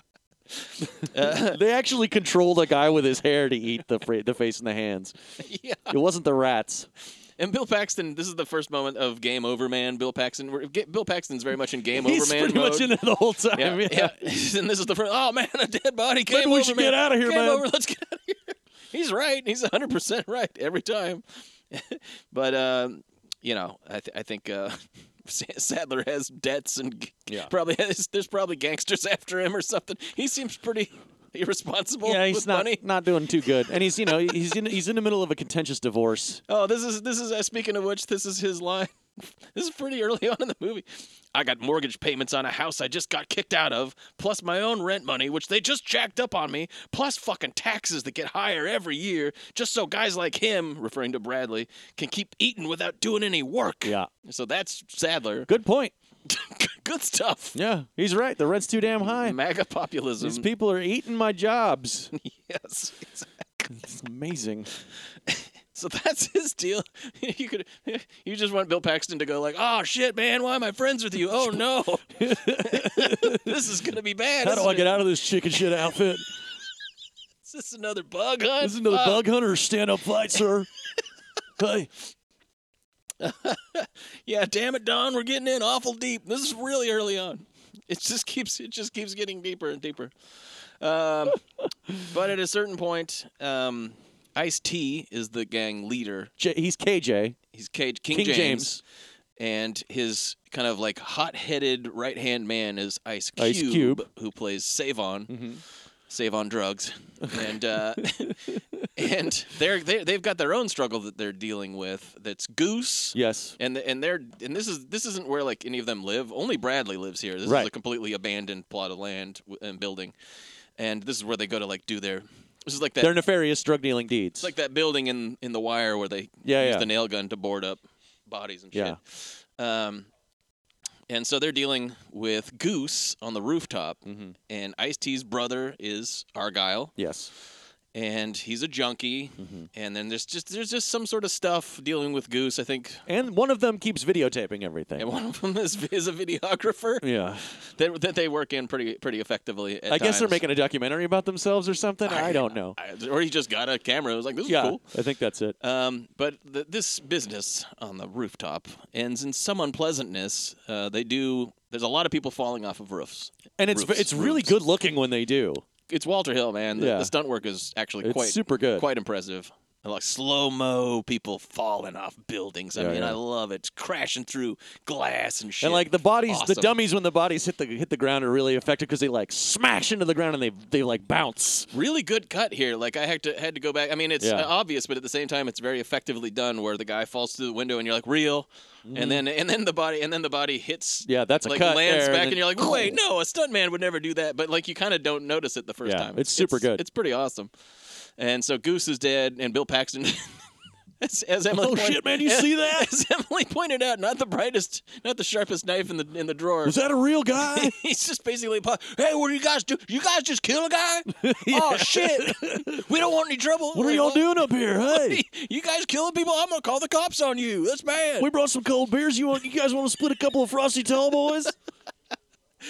Bottle of Suds, make you feel like a man. Make you feel like a man. Speaking of William Sadler, yes, and so that there you go. That's the precipitating. And then immediately these guys are like, "What are these white boys doing? And are you spies? Like, what are you doing here?" Yeah, he accuses him of being a spy. Well, they're having some kind of rivalry with another gang because at the beginning of the movie we see them kill somebody. Yeah. On video. Yeah, and that had to do with the Goose business. It's just some various gang shit that's going on. But don't call them a gang because at one point Bill Paxton's like, I don't want any trouble with you guys in a gang, and Ice-T is like, I'm not in a gang, I'm a businessman. I'm a businessman. We're just friends. Oh man, Ice-T is like dressed to the nines. He's wearing a suit. He's giving me like Tombstone. He's like he's like a Western gentleman vibe. And they've got a third henchman who's dressed like he just escaped from a Janet Jackson video. Yes. Like he's got the arm, he's got like epaulets on and stuff and the shoulder pads. They look great. He looks great. Everybody looks great. Everyone looks great. Cube has a beret and a grill. Just skewed. They are so his hair is just perfectly combed back and then curly at the bottom. Yeah. It's Ice-T and Ice Cube in 1992. I know. It's perfect. I should love this movie. Can you imagine the partying that went on between those two guys, man? Oh, Jesus I remember Christ. seeing a behind-the-scenes video of like the making of Trespass that was on like MTV or something like that, and Ice-T and Ice Cube were like being interviewed together. Mm-hmm. This is better than the movie, honestly. And they're so fucking funny, and they're going like, we wanted to get paid in bullets. Like we didn't care how much they paid us in money. We just wanted the guns to have cool guns and shoot a bunch of. And they were, man. And this is like, I'm sure they had a blast should making love this movie. This is also like it's hard to remember that like Ice Cube has now become a family TV star. Ice-T has been on Law and Order for fucking 2 decades. This is like post NWA body count. Yeah. LA riots. Like these guys were badasses back then. They were fucking dangerous. Yeah. I mean, Ice-T was wildly legit controversial. Yeah. I was talking with Corey about this, like about how, and this is obviously the sort of stuff that continues to this day, but like just this free floating, completely ignorant controversy sort of thing. Yes. Because like a lot of people would be like, Ice-T's was controversial for a lot of things, but the big one was Cop Killer, the song the they Body did Count with song. the band called Body Count, and people would go, that fucking rap song. Mm-hmm. Cop Killer, immediately telegraphing they have not heard the song. No, yeah, exactly. It is a heavy metal song. Yeah. It is a rock song. And they'd be like, that fucking rap song, Body Count, with the rappers rapping about killing cops. Like, you haven't heard it. You're telling me right now you've not heard. You're mad. You wrote an article. You haven't even heard the song. Get out of here, Tipper Gore. Seriously, fuck off, Tipper Gore. God damn. What kind of a name is Tipper anyway? Get the fuck out of here. Legit metal band too. Yeah. Respected in the metal community. Indeed. But Ice-T, I think Predator came out around this time. My too. favorite rap album of all time. A fucking masterpiece. Yes. When will they shoot my favorite rap song of all time? It's in the top 5 greatest rap songs of all time, I would have to say. And Ice Cube meant something at this time. I think he's pretty weird now. I mean, he's always had some questionable opinions. Is he weird now? What's his vibe now? A little conspiracy theory. Aliens. I just saw him. I rewatched 21 Jump Street the other day, which is a really funny movie. He's very funny in those and movies, he's great in that movie. Yeah. I mean, Ice Cube's great, but, he's got some questionable beliefs. I wouldn't. If you like Ice Cube, I wouldn't look into it. He's been hanging out, smoking weed, and watching Ancient Aliens for a couple of years now. Let him go. Let him have fun. He deserves a break. That sounds fine. Yeah, Ice Cube deserves a rest. There was always that strain with Ice Cube. You always have to deal with that. Like, he had songs about disparaging Koreans and early on. It's just Ice Cube's always been a little problematic. There's always been I love Ice Cube, but sort of thing. But man, he's fucking he's peak Ice Cube in this. He gets to be the he's the not calm one. And Ice-T's constantly wanting to go let's negotiate with him, and Ice Cube's just let's fucking burn the Ice-T is he literally wants to burn it all down. Ice-T is suggesting that Cube check himself before he wreck himself. But Ice Cube is not in the habit of taking his own advice. This is the line that very succinctly sums up Ice Cube's and Ice-T's, and this is what Ice Cube says to Ice-T. You want to talk, I want to burn. Yeah. There you go. Exactly. That's those two. Did we talk about Cletus with the shoes with the knife cleats? That's Debo. Tiny Lister Jr. His name is Debo. It's not Cletus. With No. Debo he plays Debo in Friday. Okay. His name is Tommy Tiny Lister Jr. Okay. He's also in Jackie Brown yeah. and Fifth Element. He's also stuff. His character's name is Zeus. Cletus. Yeah. He's wearing cleats with little knives on the bottom. Uh-huh. That's so fucking cool. It's fun. It's so It's fun. fun stuff. Check out his shoes, and then he's just like. But basically now these guys are laying siege to the building because they want to know what's going on with William Sadler and Bill Paxton. Well, but also they know that Paxton witnessed them push throwing a the guy off the roof, and That's so they're right. like, "Well, fuck, these guys are totally going to go to the cops." Yeah.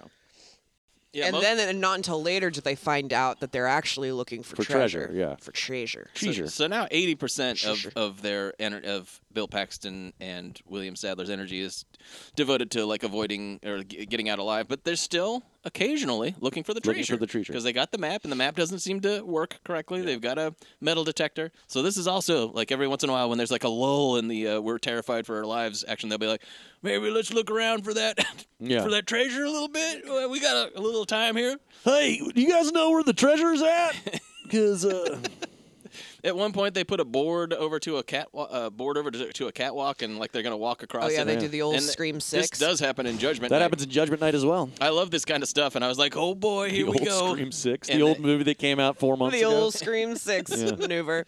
But they're just about to get on the board, and I like this kind of shit when people walk on rickety things, and then somebody just Travis goes nuts for it. I do. Somebody immediately shoots it out and is like, oh, I guess we don't get that. All right, great. Too bad. It's one of the many times in this where this movie subtly disappoints me. Yeah. As we're going along. So we're back in the room again. All right, I guess we'll just stay here the whole movie. That's kind of maybe one of my problems with it is it just really stays in the same spot. The gangsters come up with an ingenious plan. First they call their friend Raymond.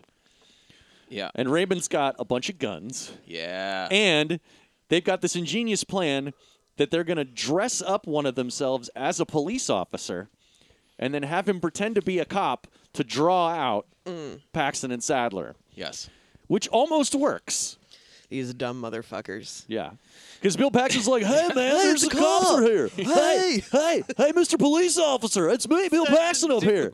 How you doing? A couple white people here. Hey, do you want a beer? There's actually a really funny part where the one gangster guy is on a megaphone. Yeah. And he's pretending to be a cop. He's having so much fun. And he goes, stop, this is the police. And he's doing that voice. And he goes, you there, N-word, freeze. And then he breaks away and starts laughing. Yeah, he's smiling while he's doing it. You're not going to fall for the banana on the tailpipe? Yeah. I'm sorry, that's just funny to me. It's just funny to me. I'm sorry. I find that kind of thing funny. when I was in the bathroom, did you guys talk about the guy that's filming everything on his camcorder? We mentioned that, yes. His name is Video. Yes. And he is filming he's filming everything in a way that's very like real world, like confessional style. Yes. Like he'll be filming and Ice-T will be like, yeah, I don't know about this one guy that we have on our team. Like it's like almost that he's like making he's making literally a documentary. Show. Yeah. And I really like the parts where they're chasing like Bill Paxton or William Sadler around somewhere, and like Video is following whoever's doing the chasing. Put down the camcorder. But he's got a little monitor that he carries with himself. So they'll be running down some stairs and be like, "I'm getting some really good shit here. You should look at this footage." It's really funny. It's really great. But it also gives him an excuse to kind of like perform in front of the camera and do things that maybe it also these characters... gives Hill a stylistic excuse to cut to the grainy black and white video footage, which just looks really cool. Absolutely. And I wanted to point out that apparently Walter Hill smartly, I mean, you can only imagine how Bob Gale and Robert Zemeckis wrote some of these characters, these black characters. Yeah. I would love to see that screenplay. Look, well, I mean, it was called Looters. Look, Jack, let's go listen to some of that awful rap music that we like. Like whatever kind of like a white, like old, middle-aged white people would write. And so apparently Walter Hill, like, I don't know. I bet Zemeckis really has his finger on the pulse there. He seems pretty hip. Seems pretty hip. But apparently, like any time Ice-T or Ice Cube or any of these guys were like, I wouldn't say it that, and he would just go, yeah, we'll say it the way you'd say it. Say it the way you'd say it. I don't fucking care. Yeah, absolutely. And so I think there's a lot of like riffing and stuff that Ice-T and Ice Cube are writing for themselves. And at one point, Ice-T, because he likes to just talk to the camera, I think Ice Cube kind of like, what are you doing with that camera? Get that fucking camera out of here. And Ice-T's kind of like, hey, a little chance for me to tee off and opine a little bit about stuff. Yeah. So they have different reactions, but he's like, you got to be philosophical about this shit. It's all crazy, but as long as you know it's crazy, you're all right. The white man makes dope, right? Then he gives it to us. Then he wants to buy it from us. Then he puts us in jail when we sell it to him. Don't make no fucking sense. You're like, classic. Cool Ice-T shit love like that this. Shit. Again, should love this movie more. I love this anti-capitalist streak here. And around this time, we get a song called I Checks My Bank by a little performer. A little sir. From the Seattle area called Sir Mix-a-Lot. That's right. And it's not the last time that we're going to be talking about Sir Mix-a-Lot in this episode. Or on this series, this whole podcast. I hope not. The beloved Seattle icon, Sir Mix-a-Lot. Yeah. But there's real stasis here. There's this chunk in the middle where they're stuck in the place, middle, and I find it very slow. They're not going like that catwalk scene. It just kind of sums it up. We're like, oh, here's another thing. Nope, never mind. We're not doing that. So there's a lot of just sort of hanging out. Yeah. And like the part where they're pretending to be cops. Yeah. Or that's like 2 minutes. Like less than 2, and then that's over. Back to status quo. They look like. Well, they've also got a sharpshooter. Yeah. And. He is Glenn Plummer. It's Glenn Plummer. It's Toon Man. Toon Man himself. Showgirls, Glenn Plummer. Get me a beer, bitch. Glenn Plummer. Fantastic. He was a sniper in the Army, I believe, he says. But he's not very good. He's lost some of his chops. Yeah. Because they've got Argyle tied up in front of the door. So if they try to break the door down, as Sadler points out, if you try to shoot through, you'll kill him. If you try to break the door down, you'll rip his arms out of their sockets. Yeah. Jesus. Yeah. Nobody wants to do that. And during this whole time, I thought this was funny because they find like his junk in his fanny pack. Yeah. It's got some kind of a junkie. And at a certain point, Argyle's like, ugh. Did you notice that he has like a full medical kit? Yeah, oh yeah. It's got like he's got like little scissors and a inner tube and everything. It's like real nice. It's sanitary. I'm impressed. He went to the needle exchange that day and got some good stuff. He's all kitted out. Yeah. But I really thought that they were gonna. And when you see the actual kit, I think that's off the table. But it would have been fun. And I'm kind of surprised they didn't do this, or for him to just be diabetic. And they're like, I think he's some kind of a junkie. And then he's like, no, he's going into diabetic shock. Oh, yeah. And then you have to give him his, but it's actually maybe a little bit more, take your pick. Because he's going into some sort of junkie situation. He's like, I'm going to fucking die if you guys don't shoot me up with heroin right now. So he has to like talk them through the process of like. I thought this was a really scary scene because you think that he's gonna like, when he's like begging him to not like shoot it into his own arm. He wants to do it himself. And he was like, no, I got it. He's like, you don't know what you're doing. You're going to fuck up the vein. I thought that was like really suspenseful and scary. I was like, dude, how terrible would that be to be tied up and someone is, and you know how to do it right. Right. And someone is just fucking willy-nilly with a needle and what could easily kill you. Oh, God. Do you believe, as the daughter of a firefighter and the best friend of a firefighter, that they would not know how to administer an injection in the field. No, they would know how to administer. They get an EMT injection. training. Yeah. They have to have it. Yeah, you're right. But for heroin? But for how much the dosage of heroin, though? Maybe not, but I think you'd know. Because they do give it to you in little baggies, you know what I mean? Yeah, but it'd be okay. But also, I mean, he's off his rock. He's like Right. a bad guy. So it's like He you're not going to Yes. trust this guy, even if he was a firefighter. It's not like he's trying to. You don't know for a fact he's actually trying to help you. Right. No, that's true. That's and he true. does That's seem it. suspicious Yeah. when he's doing this. That he, at a certain point, he's like got the needle, and he's like, "Bill Paxton, you go over there and help because they've found the gold." I mean, at I this thought, point. yeah. Yeah. By the way, at this point, they did find the gold in the ceiling. Right. The map was a And map they're of like- the ceiling instead of a map of the floor. Blah blah blah. And it literally is like bejeweled goblets. It's and stuff. goblets. It's Oh, yeah, the straight up. goblets from from Indiana Jones and the Last Yeah, Crusade. exactly. It's the ones that they could cross the seal with. And This is truly a cup for the King of Kings. Yeah. And so William Sadler is about to inject Lucky with this heroin, and eventually Lucky convinces him to let him do it. So he unties one of his arms and he takes it, and he's standing there with the thing, and Sadler's like, "What are you doing?" He's like, "I'm waiting for the vein to pop up." And then super quick, he stabs him in the neck with the syringe. Oh God! Yeah, what a way to go, though, huh? Not bad. Yeah. I mean, if you're gonna go, do it with And he doesn't go right away, does with a he? shot. No, of- he gets shot later. Yeah. he gets shot. He's really drugged up for the rest of the He's film. pretty fucked up for a while, but then he's apparently capable of picking up a gun at the end in a very uneventful, and dies off in a very uneventful fashion. But Yes. I guess we'll get to it. So now they have their gold.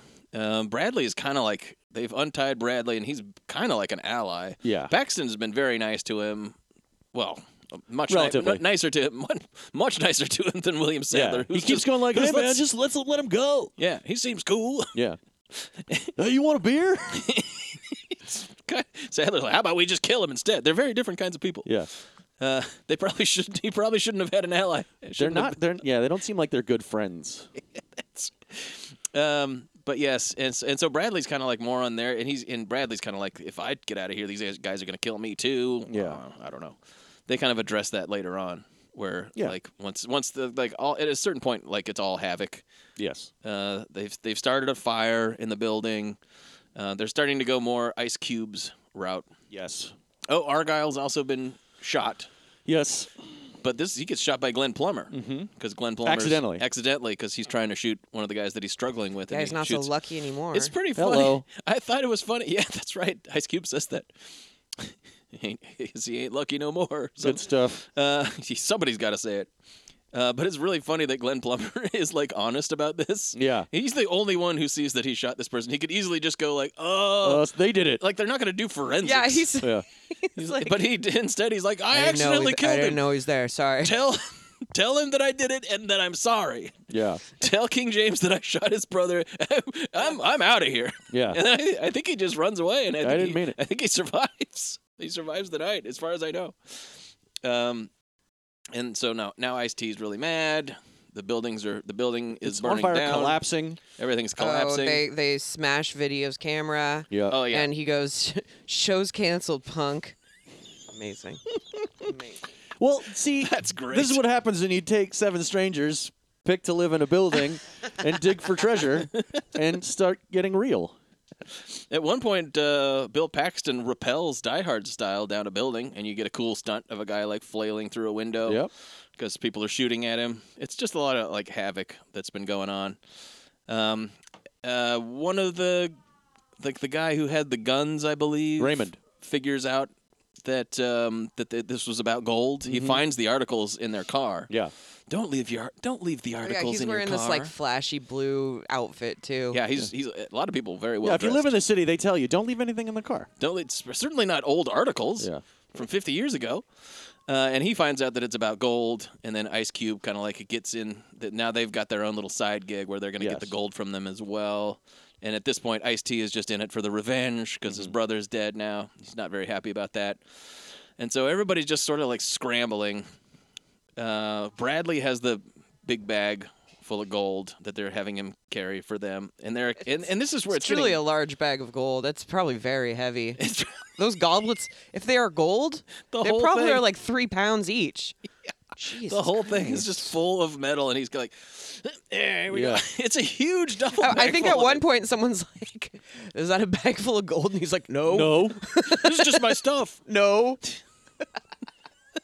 There's no not bag. at all." It's just like jangling in the back. Sounds No. like it sure sounds like a bag of Is gold. that a bunch of gold goblets and coins? No. Is that no. is that the cup of a carpenter? But yeah, this is pretty slap. I felt like the ending was pretty slapdash. Oh man, I think How it's does King cool. James die? Well, he and William Sadler get into a mutual shootout and shoot each other. Yeah, And then someone. Okay. two duos get into mutual shootouts where they kill each other. It happens one after another. Someone tries to call King James on the phone, and in a very Taylor Swift fashion, whoever answers says, "No, King James can't come to the phone right now. He's dead. That's why." Yep. And if you're a Taylor Swift fan, you know in one of her songs she goes, "Taylor can't come to the phone right now. Why? Because she's dead." And I wow. immediately took those parallels and Tay-Tay. loved them. Pretty outrageous stuff. So it's one of the many things that this movie has in common with the career of Taylor Swift. I thought the end of this movie was great. Yeah. It's a big conflagration. Yeah. And the place is on fire. Everybody's shooting each other. Pretty like somebody's dying like every 30 seconds here. Did you They see decide the- to leave the gold behind. Bradley even decides that his life is worth more than the gold. Yeah. Did you see the way that they edited this scene where Sadler and Ice-T have a shootout where they both kill each other? Like, it feels like this wasn't the original plan or something like that. Well, I mean, you are in the heyday of movies getting cut for violence to receive an R rating. Yeah, I guess that could be it. But it's like Ice-T shoots William Sadler, and then he's like, "Oh," and then the film slows a little bit, Yeah. and then he goes, "Ah," and then he shoots Ice-T, and then I guess they're both dead. Well, Yeah, that they takes die. care of those two characters. Those guys are off the table. Basically, and then the what- same thing happens with Ice-T and the guy that he was teamed up with to steal the gold. They shoot Yes. each other over the gold. It's Yes, the he exact kills same thing. Raymond. I was like, oh, another one of those? He kills Raymond. Sandler kills him. You know what this movie could have used? Some impalements on like spikes. Like a guy falling off of a thing. Yeah, Absolutely. I feel like it could have easily been in there. Yeah. I think this movie could have definitely been more violent. Yeah. It's pretty violent, but I mean, come on. I mean, more creatively violent. More maybe. creatively It was violent. definitely very violent, lots of shooting, but I feel like I could have used some wacky deaths. yeah. I liked it. This is my kind of thing. Yeah, I don't, I did I not don't like. I liked it. dislike And it has a killer ending. Okay, so who's left now? There's Cube's left, Bradley's left, Paxton's left. Yeah. Yes, of course.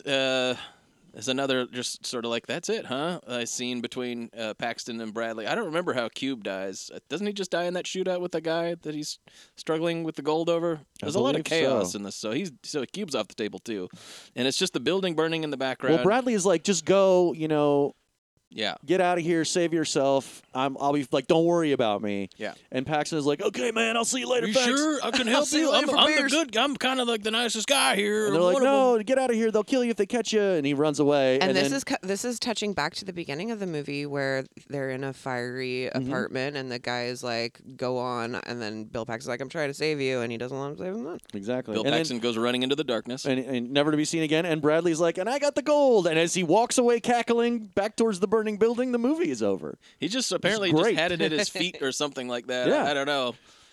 He had it hidden behind something or something. awesome. For him. But he picks it up and he starts laughing. And He gets Bradley gets all he the money. wins. Yeah. Yeah, it's pretty cool.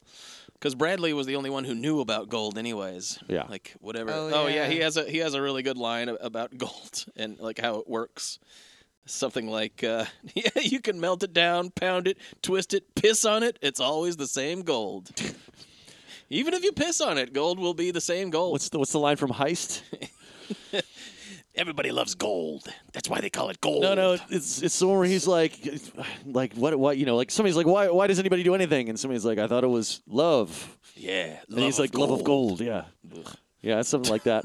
Good movie. My motherfucker's so cool. When he goes to sleep, she count count him. him. I love that line.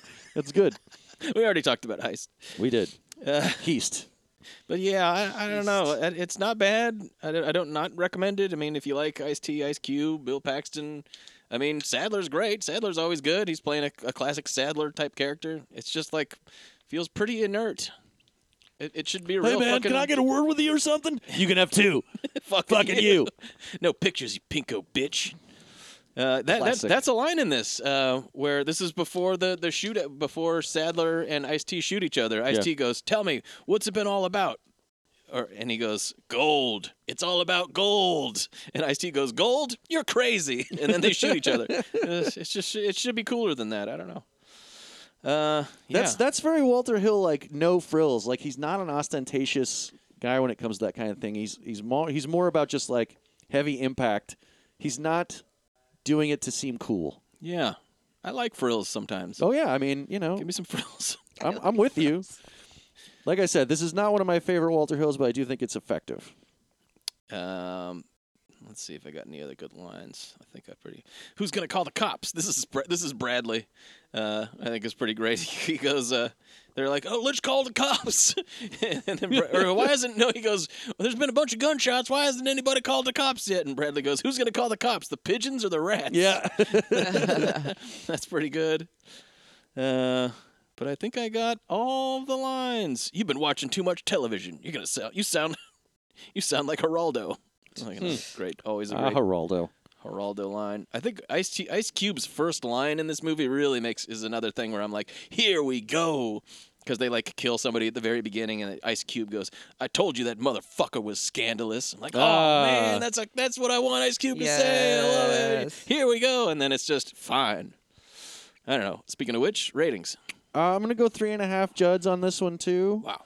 I've seen this movie like 20 times in my life. It's just one of those things that I've seen a bunch. I've always enjoyed it.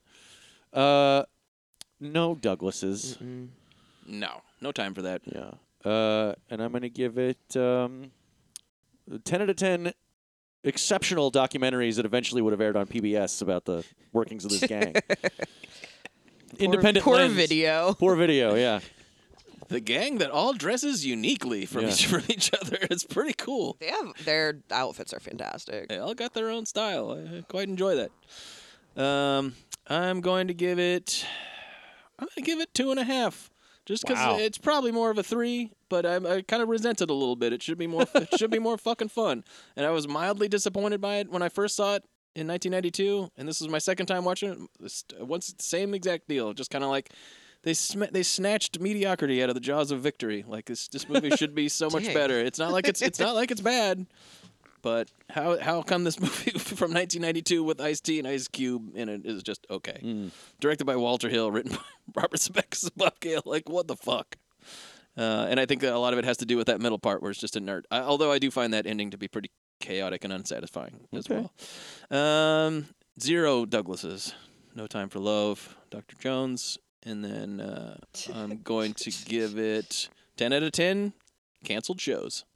Yes. All right, I'm going to give it 3 Juds because I liked this. I did kind of want more from it and wanted some more wackiness. I think it was just a little too... It had the promise of being a little wacky, and then it never kind of got there. But I did love all the characters, and I thought I was just like delighted to see a new character with a new random outfit and like a and like a funny nickname and stuff. And yeah, so 3 Juds for me, 0 Douglases, and 10 out of 10 pairs of knife cleats. Yes, absolutely. Yes. Cletus with the cleats. Very good stuff. All right. Oh, you guys, this next one. I definitely smoked too much weed while I watched this and don't remember anything. But I do have almost 3/4 of a page of notes. Wow. Okay, so we're gonna see. Fascinating. We're gonna see what happens. All right. I've seen this movie many times over the course of my life. It's beloved by so many people whose opinions I trust and value. Interesting. It is not a good movie. I don't think so. No. I would argue that Judgment Night, one of the most overvalued films of the 90s, yet every dude my age seems to enjoy it. Nobody is taking dates. It's a bunch of guys going to a boxing match. That's it. Why are you looking at me like that? Because I know you're friends. They're the hormones of high school kids. I'll be home early, okay? Promise? What do you say, fight fans? A night out on the town. A heavy traffic jam. Tell you something, I'm not gonna miss this fight. And one wrong turn. We've circled this block about 300 times. Yeah, enough of this scenic route. What the hell was that? It's been shot. They're coming after me. You gotta get me out of here. Back off. can't just sit here. Come on. They got guns, John. You broke rule number 1. Do not steal from me. Oh, boys, rule number 2, no witnesses. I didn't know there was a lot of people that had a... This is like vaunted, in my opinion. People love this. It's like, classic banger. Interesting. And I just think it is so fucking boring. I had this is the exact same thing as Trespass. When it came out, it was just like, this is my shit. They had that cool soundtrack. Yep. This is an action movie. It was going to be R-rated. I probably liked Dennis Leary at the time. It was just like, here we fucking go. And then I was like, huh. Stephen Hopkins follow-up to Predator 2. Stephen Hopkins. Dennis Leary is like a fake Gary Busey. Fucking interesting. I do not like Dennis Leary. Good. Okay, this good. movie- Then we're this not going to have a movie- problem here. This movie, I do remember some of it. This movie just really gave me the impression it was not for me. It's really for the boys. This one. Yeah, this I movie guess. is really for the dudes. I think it's I a feel dude. like It's a it's dude's It's rock. not for me and Matt. I think buddies you got to are in ignore trouble. I think you got to ignore a lot of dead air in this movie. It is almost 2 hours long. Yeah. It's also like, as you mentioned at the top of the show, it eschews anything to do with like anything interesting, like socioeconomic. Like, it's got no subtext. It's just what it is. It frames itself deliberately- as a bromance slasher vehicle. Yes. but then never really delivers. It deliberately, consciously steers itself away from being about any of this stuff. And like, there's a little bit of the idea that these guys are like, idiots to begin with. Just like, but like, who fucking cares about a single one of these guys? Like, I'm not rooting for anybody here. The cast is almost like single-handedly designed for you to be like, well, who gives a fucking gives a shit? fuck? It's like the main core 4 dudes. I mean, this is just like listing off a list of like who are the most famous actors that I don't give a flying fuck about. Right. And it is Emilio Estevez. Wow, Boom. certainly towards the top. Jeremy Piven. Wow, Absolutely ding, not. ding, ding, ding. Yeah. Cuba Gooding Jr. Fuck yeah, put him up there. And Stephen Dorff. Now I am a inveterate Stephen Dorff fan, but he's got nothing to do here. I Again, think once Dorff again, is the best of the bunch. Dorff without his Oberto body. Yeah. So it was a little more palatable for me. And then the bad guys, you've got Dennis Leary and some guy, Peter Green. Peter Green, yes, Zed. Zed from Pulp Fiction, and Everlast. Everlast. Remember Everlast? Well, that's a good segue into... I don't remember Everlast because I mixed it up with Everclear. The white rapper who named himself after sporting equipment? Yeah. Interesting. On tour with Adidas. That's a good segue into the thing that this movie is most famous for. Its soundtrack. This movie was unsuccessful in the box office, but its soundtrack probably went double, triple platinum, something like that. They really hyped up the soundtrack. And as much as I want to like shit and this is the one that's like the soundtrack slaps. It's like each cut is like 2 bands working together, right? Yeah, it was 2 bands you wouldn't think. Right. Extremely high concept soundtrack. It was like that Frank Sinatra Sinatra duets record where he's like singing with Bono, except it's like slap metal. Except it's like Ice-T and like it was rock and rap. Biohazard. Yeah, it was rock and rap. I thought it was.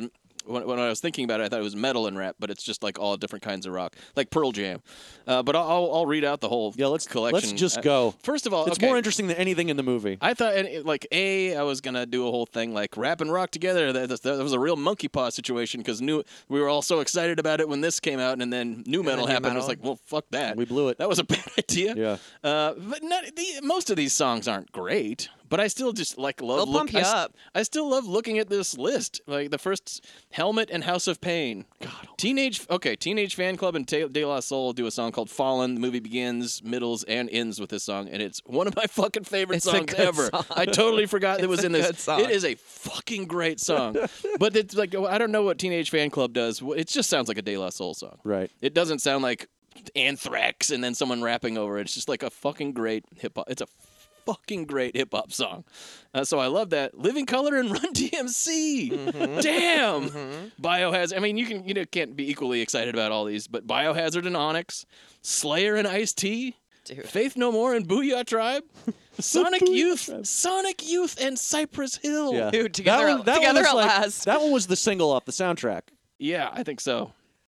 Mudhoney and Sir Mix-a-Lot. Mudhoney. Hello, Seattle, representing Seattle. And by the way, this song fucking sucks. I mean, once again, Seattle represent. You can hear they do almost all of this except for the De La Soul song. They do all of this diegetically. It's like you hear it coming out of people's cars or apartments, and you hear that one at a certain point coming out of someone's car, and you're like, "What the fuck is that, Sir Mix-a-Lot?" Yeah. Ugh, yeah, it's awful. Dinosaur Jr. and Del the Funky Homo Sapien.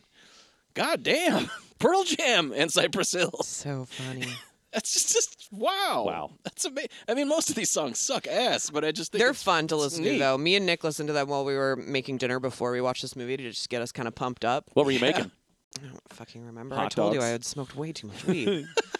Just hot dogs. I could see. I could see 100% like putting on this LP and listening to it all the way through and being like having a really fun time, and then afterwards being like, "That sucked," you know. Like, but here comes another one. Oh my God, is this Faith No More? Yeah, fucking exactly. Holy shit!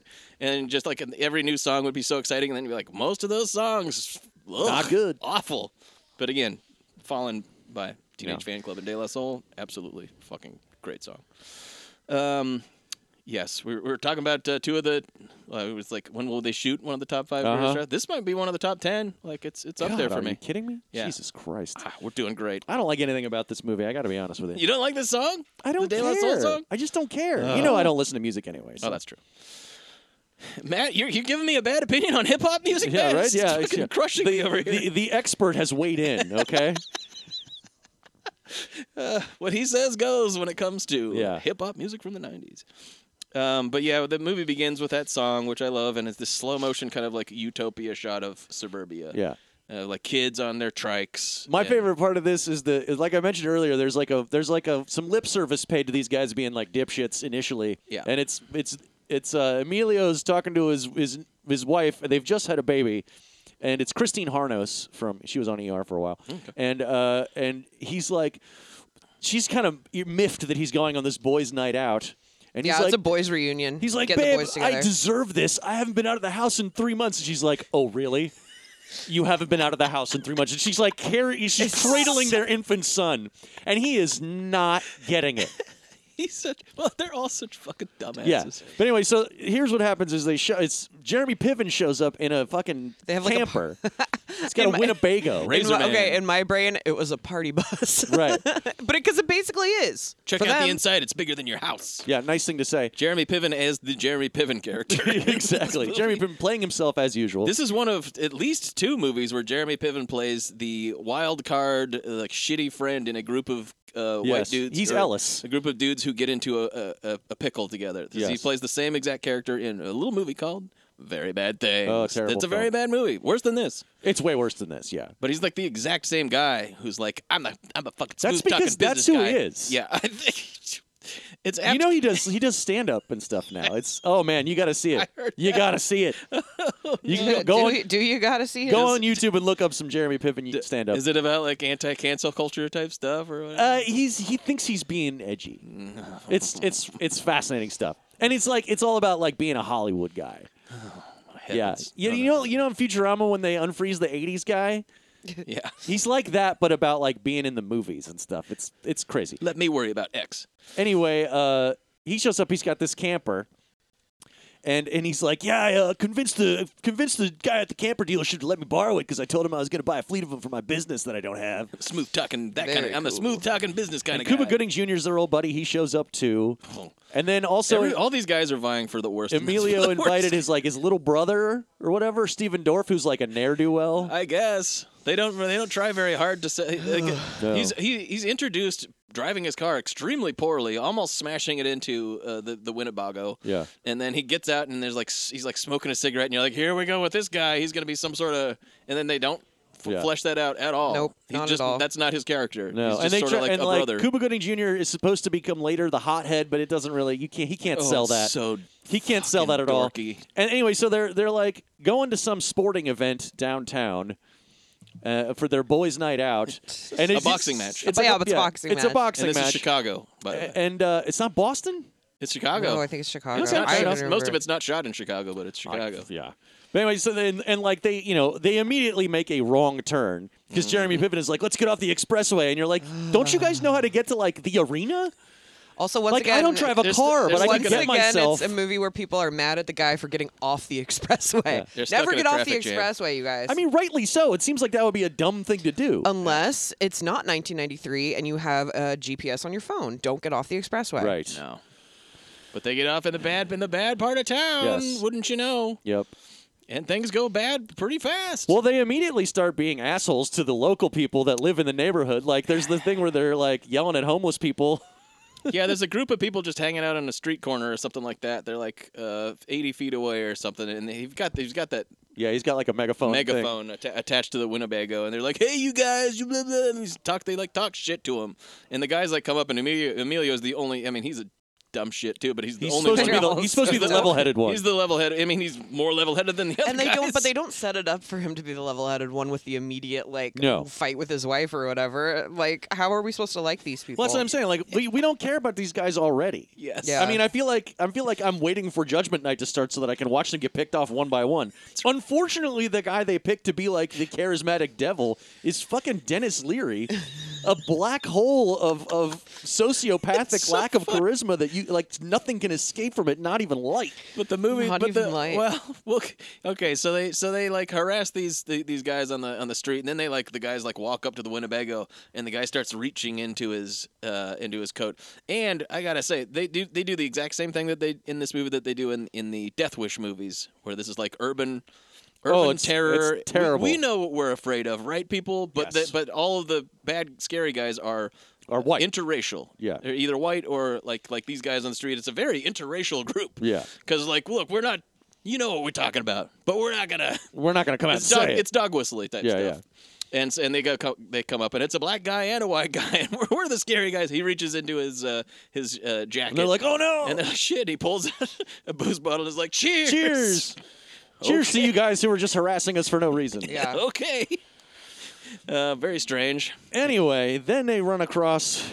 They come afoul of some street toughs. Yeah, well, they accidentally, because Jeremy Piven is guzzling vodka straight from the bottle. Yeah, they're getting drunk. He's driving. Yeah, they're getting drunk in the camper.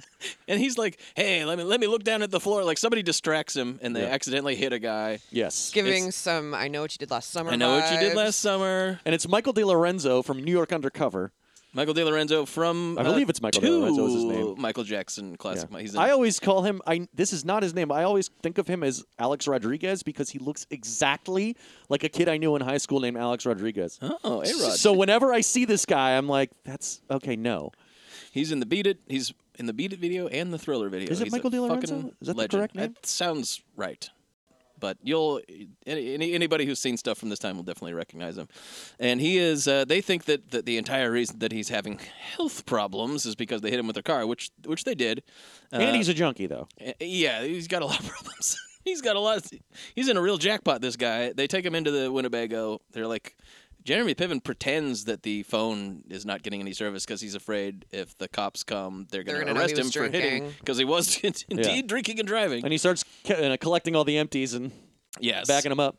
And so they realize when they're kind of like tending to his wounds that he's also been shot and that he also has a bag of like bloody money. And this guy has been running. He's like double-crossed Dennis Leary, we find out. And Dennis Leary, this is when they finally run afoul of Dennis Leary. They run their Winnebago into this alleyway and get it jammed in there. They can't escape except for the back window. And this is where we get like this cool introduction of Dennis Leary because they drag Michael DeLorenzo out of the car and they're like, "Oh shit, oh no, these guys are scary. These are scary gangster guys. This guy's in real trouble." And they're just like, "You guys stay in there in the Winnebago while we take care of this business." And the guy's, Michael DeLorenzo, is that his name? Mm-hmm. He's down on his knees. And he's like, "Here's the money. I didn't steal it." And we get this movie thinks Dennis Leary is so fucking cool. Yeah. Like every white dude in 1993 thought Dennis Leary was the fucking I didn't think I'm coming guy. in. What is he famous for? Dennis who Leary is Dennis Leary? Dennis Leary Famous for got being famous Dennis for Leary. being he got famous as a stand-up comic. Yeah. Then he was popularized by MTV. Yeah. MTV was having him do like commercials for them and stuff. And he got pretty famous, and he was considered to be like kind of a handsome, cool guy. Mm-hmm. So like he would do videos with like Cindy Crawford and stuff. Yeah. It was pretty much MTV was responsible for really blowing him up, in my memory. Yeah, but he did MTV. He did actual commercials for probably like Pepsi or like he was huge. He was huge, and he had this like very acerbic delivery in his stand up. He was considered the guy he was like edgy, edgelord kind of humor. He famously recorded a song called "Asshole." Oh, he was the Rescue Me guy. Yes, he eventually later on he was that was much later. But yeah, this is when Dennis Leary first dropped, and people just thought he was the shit. He was cut from Natural Born Killers, doing his shtick basically. I think you hear me knocking, and I think I'm coming in, and I think I'm taking Mickey and Mallory with me because I think I like the way these guys think. Okay. This guy's smoking annoying. cigarettes, wearing leather jackets. He was also annoying. You know, he was in the movie The Ref, where he's also playing the angry guy. It's just shtick. He plays the saber-toothed tiger from Ice Age. He voices. And he was he was in another favorite movie that's Sick-U history. Is he was in Suicide Kings. Another terrible piece of shit. We all loved that one. Yeah, I think that's Kevin's least favorite that we ever did. I believe so. Yeah. R.I.P. Kevin Clark. R.I.P. Kevin Clark.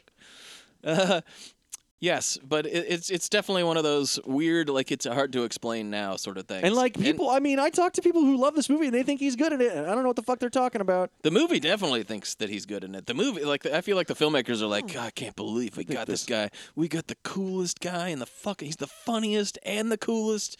And they introduce him in this way where he's like his face is completely in the dark. It's like like Indiana Jones reveal where they're like, we're gonna tease this character and they and he's like, you hear his voice, and he's like, "What are you doing? You broke rule number 1. Don't fucking steal from me." And he's talking to this guy. I guess I'm gonna have to fucking shoot you then. All right, pal. Okay. and then he shoots him, and like the muzzle flash illuminates his face, and that's how we first see his face for the first time. And I feel like to me, it's just like, what if Dennis Miller had been playing this part? You know, it's like the same. It's the same thing. Dennis Miller is very, very Dennis Leary adjacent.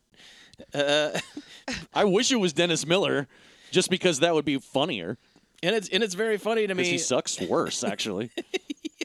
It's very funny to me that that they're both like were known as these like edgy, intellectual, cool. I mean, it's hard to imagine now, but Dennis Miller was considered cool in the 80s. Oh yeah, and Leary was too. But their stuff is so hack. And so middle of the road. Well, I mean, Dennis Leary's like, you know what I want? I want a regular cup of coffee. Okay, I don't want this hazelnut cream.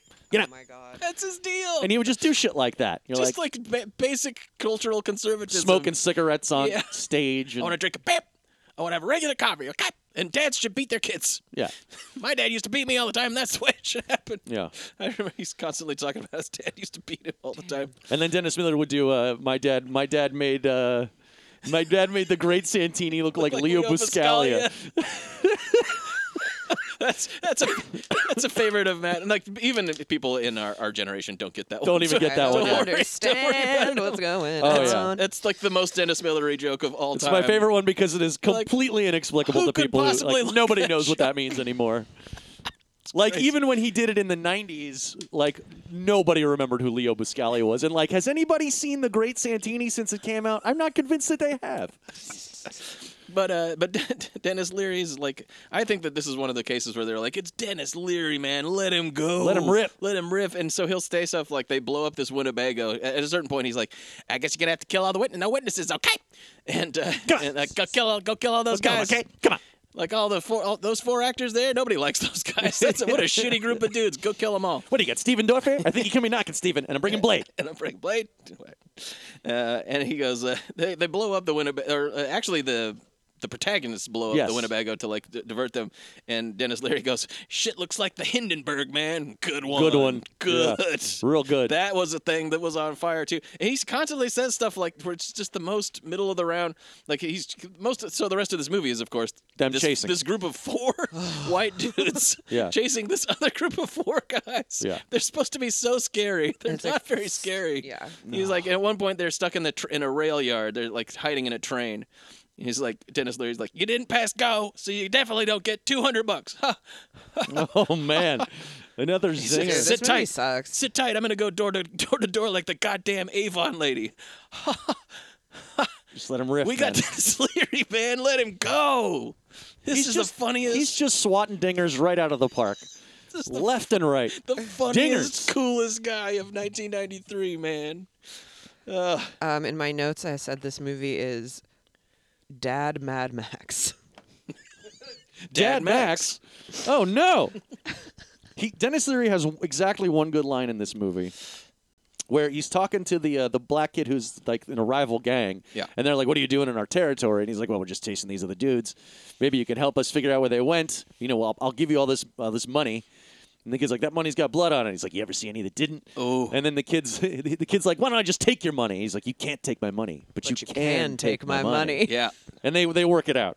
I feel like that's in the script. Oh, yeah. That's not one of his But I mean, like, he's got all kinds of like that. ad-libs. I don't know if you remember the end of this movie is like it takes place in a grocery store. And he's like, "Attention shoppers, we've got a special on aisle 5. It's dead meat." Stuff like that. Man. At one point, Everclear gets into the Everlast. Everclear gets into the hacky dialogue game and this is again where they're just peeling off mediocre one-liners while they're searching for the guys in the train. Yeah. In the train yard, and Everlast goes, "Lucy, I'm home. You got some splaining to do." Unbelievable. They've seen these guys like I Love Lucy, I guess. I don't know. A lot of pop culture references from this Irish gang, I guess. At one point, wait, what's the one where he kills somebody and he's like, "This guy went to Purdue. I hate Purdue." Yeah, okay, so they're stuck in the train, and there's these two shitty hobos. Not much good representation for anybody in this movie, by the way. Shitty hobos. These two hobos are like, "I guess if we be a shame if we were to like make a noise and you guys were to get killed." And they're like, "They'll kill you too." "No, I think that they might actually reward us for telling them that you guys are here." Yeah. And so they have to give them all their money. And Emilio Estevez, just dumb as a pile of rocks, just gives him his whole wallet. Just take the money out. He doesn't want your fucking ID. Yeah. So just funny. like, "Here, take my entire wallet." He's got so many bad. I mean, he's got the whole speech where he's yelling at Jeremy Piven. He's like, "People like you come down here, like $100,000. That's shit to me, pussy. That's shit." He's just like screaming at him and but stuff. $200,000. Yeah, exactly. But like, apparently that's a large difference. The other hobo, I don't his name understand is, and they call him hobos. Even the other one's named is Buck, and he's described as that's Buck. He's got the brain of a chicken, and he's a former football player for Purdue apparently, who got hit too many times, and now he has brain damage. And at a certain point, he gives up the whole game. But he has a really funny line. Or no, he's not from Purdue. Cuba Gooding Jr. is from Purdue, because he looks at Cuba Gooding Jr. and goes, "Who do you think you are, wearing that jacket and calling me a liar?" Yeah, it's a pretty good line. He hates Purdue. And then at a certain point, he flips out because he's like, "I used to play football," and he starts screaming, and then the gangsters find him. They go running away, and Dennis Leary shoots one of them. He thinks he's shot. Or I think he for thinks a second, he shot we're supposed to think Cuba that we Gooding thought. Jr., yeah. But Cuba Gooding, the guy took Cuba Gooding Jr.'s jacket, and it's Purdue. It's a Purdue jacket, and this gangster, this terrifying gangster from the streets of Chicago, goes, "Hobo from Purdue. I hate Purdue." Great. Do you remember when he actually just slides into his shtick a couple of times? Like when he's killing the guy, he's like, "Guys like you, always complaining, whining, yap, yap, yap." He's just drowning the guy. I thought that was... You're supposed to think that's so hardcore. All people ever do is complain. I've got the whole thing. I hate whiners. Yeah. This is very funny to me because Dennis Leary's entire shtick is complaining about stuff. They're chasing the guys through the tenement building, and he's like, "People of the projects, I got an announcement for you. I hate this place. I just want to go home and drink a beer and smoke a cigarette." Okay. It's just, oh God, he's the worst. This is the line, and this has happened before. This movie sucks, and he actively makes it worse than it needed to be. I think that this happens in what is the one that Dennis Miller was in, Demon Night? No, that's Bordello of Blood. Bordello of Blood. Where they were just like, "Let him go, man," Yeah. and then a lot of them were like, "That didn't even make sense." No, it must be funny. He said it. This is the line. Because listen to this. This like starts out where you're like, "Oh, here we go," and then it like, what? He goes, "This is when he's drowning one of his own men." "I hate whiners. I hate people who complain. Fucking yap, yap, yap, yap all fucking day long like a 747, huh? Right. What? Right. Yap, yap, yap, yap like an engine stuck right between your ears and you can't get away from it. You know what I mean?" Like, no, I don't. 747. I do like how after the Yap, guy yap, dies, he just goes, "Well, he's gone now." Mistakes were made. There ain't nothing we can do about it. There's not. No, we get no character development for anybody in this movie. None. We're not even able to even barely form a connection with anybody either, which is also probably why this movie did not stick in my head at all. They try to do a thing where like Cuba Gooding Jr. like goes off the rails, like he's getting unhinged. But like, who the fuck so cares? Funny. It's like no one fucking cares. But it's because I'm not rooting for literally anybody. Nobody. Yeah. But that happens because they lost their one sniveling lunatic guy. Because Yes. Jeremy Piven is such a fucking liability. This whole movie. You're waiting for the scene. Like the scene happens where he tries to negotiate. He thinks he's gonna do Ellis. Yes. With him with Dennis Leary, and Dennis Leary just throws him off the roof, and you're like, whew, thank God. He keeps on being a piece of shit. Like at a certain point, like some nice people in a tenement like let him in. Yeah. And he's it's like, I got a gun. It's two women. Yeah, it's two women with a child. And then at a certain point, he's like, I got a gun. And he's like pointing his gun. You're not making me go out there. And you're like, God, this guy fucking sucks. He's just drunk and weaselly and a coward. And he's just like, you're just like, get rid of this guy. You don't have to take it. I don't know. I'm just waiting for all these guys to get killed. But at a certain point, they get cornered. And this is the scene where they're crawling across from rooftop to rooftop on a ladder. I do love this kind of shit. As I've previously stated, and Jeremy was like, I can't do it. Of course I can't do it. And then he goes like, I'm going to stay behind and negotiate with these guys. And this scene goes on and on and on. And they're like watching from the other building, and they're going like, he's actually doing it, because Dennis Leary's like bullshitting him. He's going like, oh, really? You're going to give me money? All right. Okay. Well, maybe we can work something out. And then Jeremy Piven's like, I'm doing it. I'm actually pulling it off. I'm a good negotiator. And then at a certain point, Dennis Leary like turns on him and is like, actually, I was bullshitting you the whole time, but he's got this ridiculous speech. This also feels like a improv line that the filmmakers are like, it's got to be good. It's Leary. We're talking Leary here. We got real Leary. He goes, guys like you got to keep checking your pants to see if you got a dick. I got one. Okay. You and your friends are that kind of spoon-fed fucking fruit bait that I fucking hate. Fruit bait? Spoon-fed fucking fruit bait that I fucking hate. I'll eat your fucking friends for fucking lunch. This is my fucking world. You eat friends for lunch? You eat your friends for lunch? That's not Your nice. friends for lunch? You have friends? Yeah.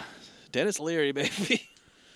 It's terrible. Yeah. This is making me like it less. This movie sucks. Before I didn't remember it, and now I just don't like it. Let me make you like it a little bit more, though. Why? Because the final fight is apparently, by my calculations in my notes, in a warehouse of wind chimes and glass. Is that real? Did that happen? It takes place in a grocery store. If you get it right from the warehouse, you get good prices on the wind chimes. Final fight in a warehouse of wind chimes and glass. But I will like to point out that the music, other than the rap rock score that is interesting but got largely unlistenable, the music is done by Alan Silvestri, and it sounds very much like the music from Predator. And that, to me, adds a lot of legitimacy. A little bit, yeah. Like, it's great. I mean, he's just doing his Alan Silvestri thing, and it's so cool. I will agree that is a good score. That it does kind of like fool you at times into going like, is this good? It's got to be good. This music's playing over it. It's fucking awesome music.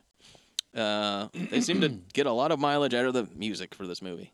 And by the way, like, when they're in the tenement, they peel off like 6 songs from the score because they keep going. They keep walking past buildings so they can tell these bands that they got together, like, yeah, no, we put you in the movie. You're in there. You can hear for 3 seconds as they walk past an open window. But yes, the whole thing is just them running. At a certain point, they go down into the sewers. I actually new metal sewer party. Other than Dennis Leary's like hacky one-liners, I thought that the funniest thing about the movie was that at the moment that Jeremy Piven dies, they're like, well, we've lost, because they're just doing this. We've got to generate plot through the characters acting erratically because it's a kind of a lazily made movie. Well, we've lost our like erratic character who was driving the plot, so now another character's got to step up and start being erratic. Yeah, so now Cuba Gooding Jr.'s got to start being crazy. He's like, I'm going crazy. I'm just going to shoot somebody. I'm turning into a wild animal, well, he kills Peter Green, and it turns him on, you know. Let's kill them all. Let's kill everybody in the world. It's so bad. And Emilio's like, hey, cool it, man. This isn't a game. What if we made Deliverance, but it was terrible?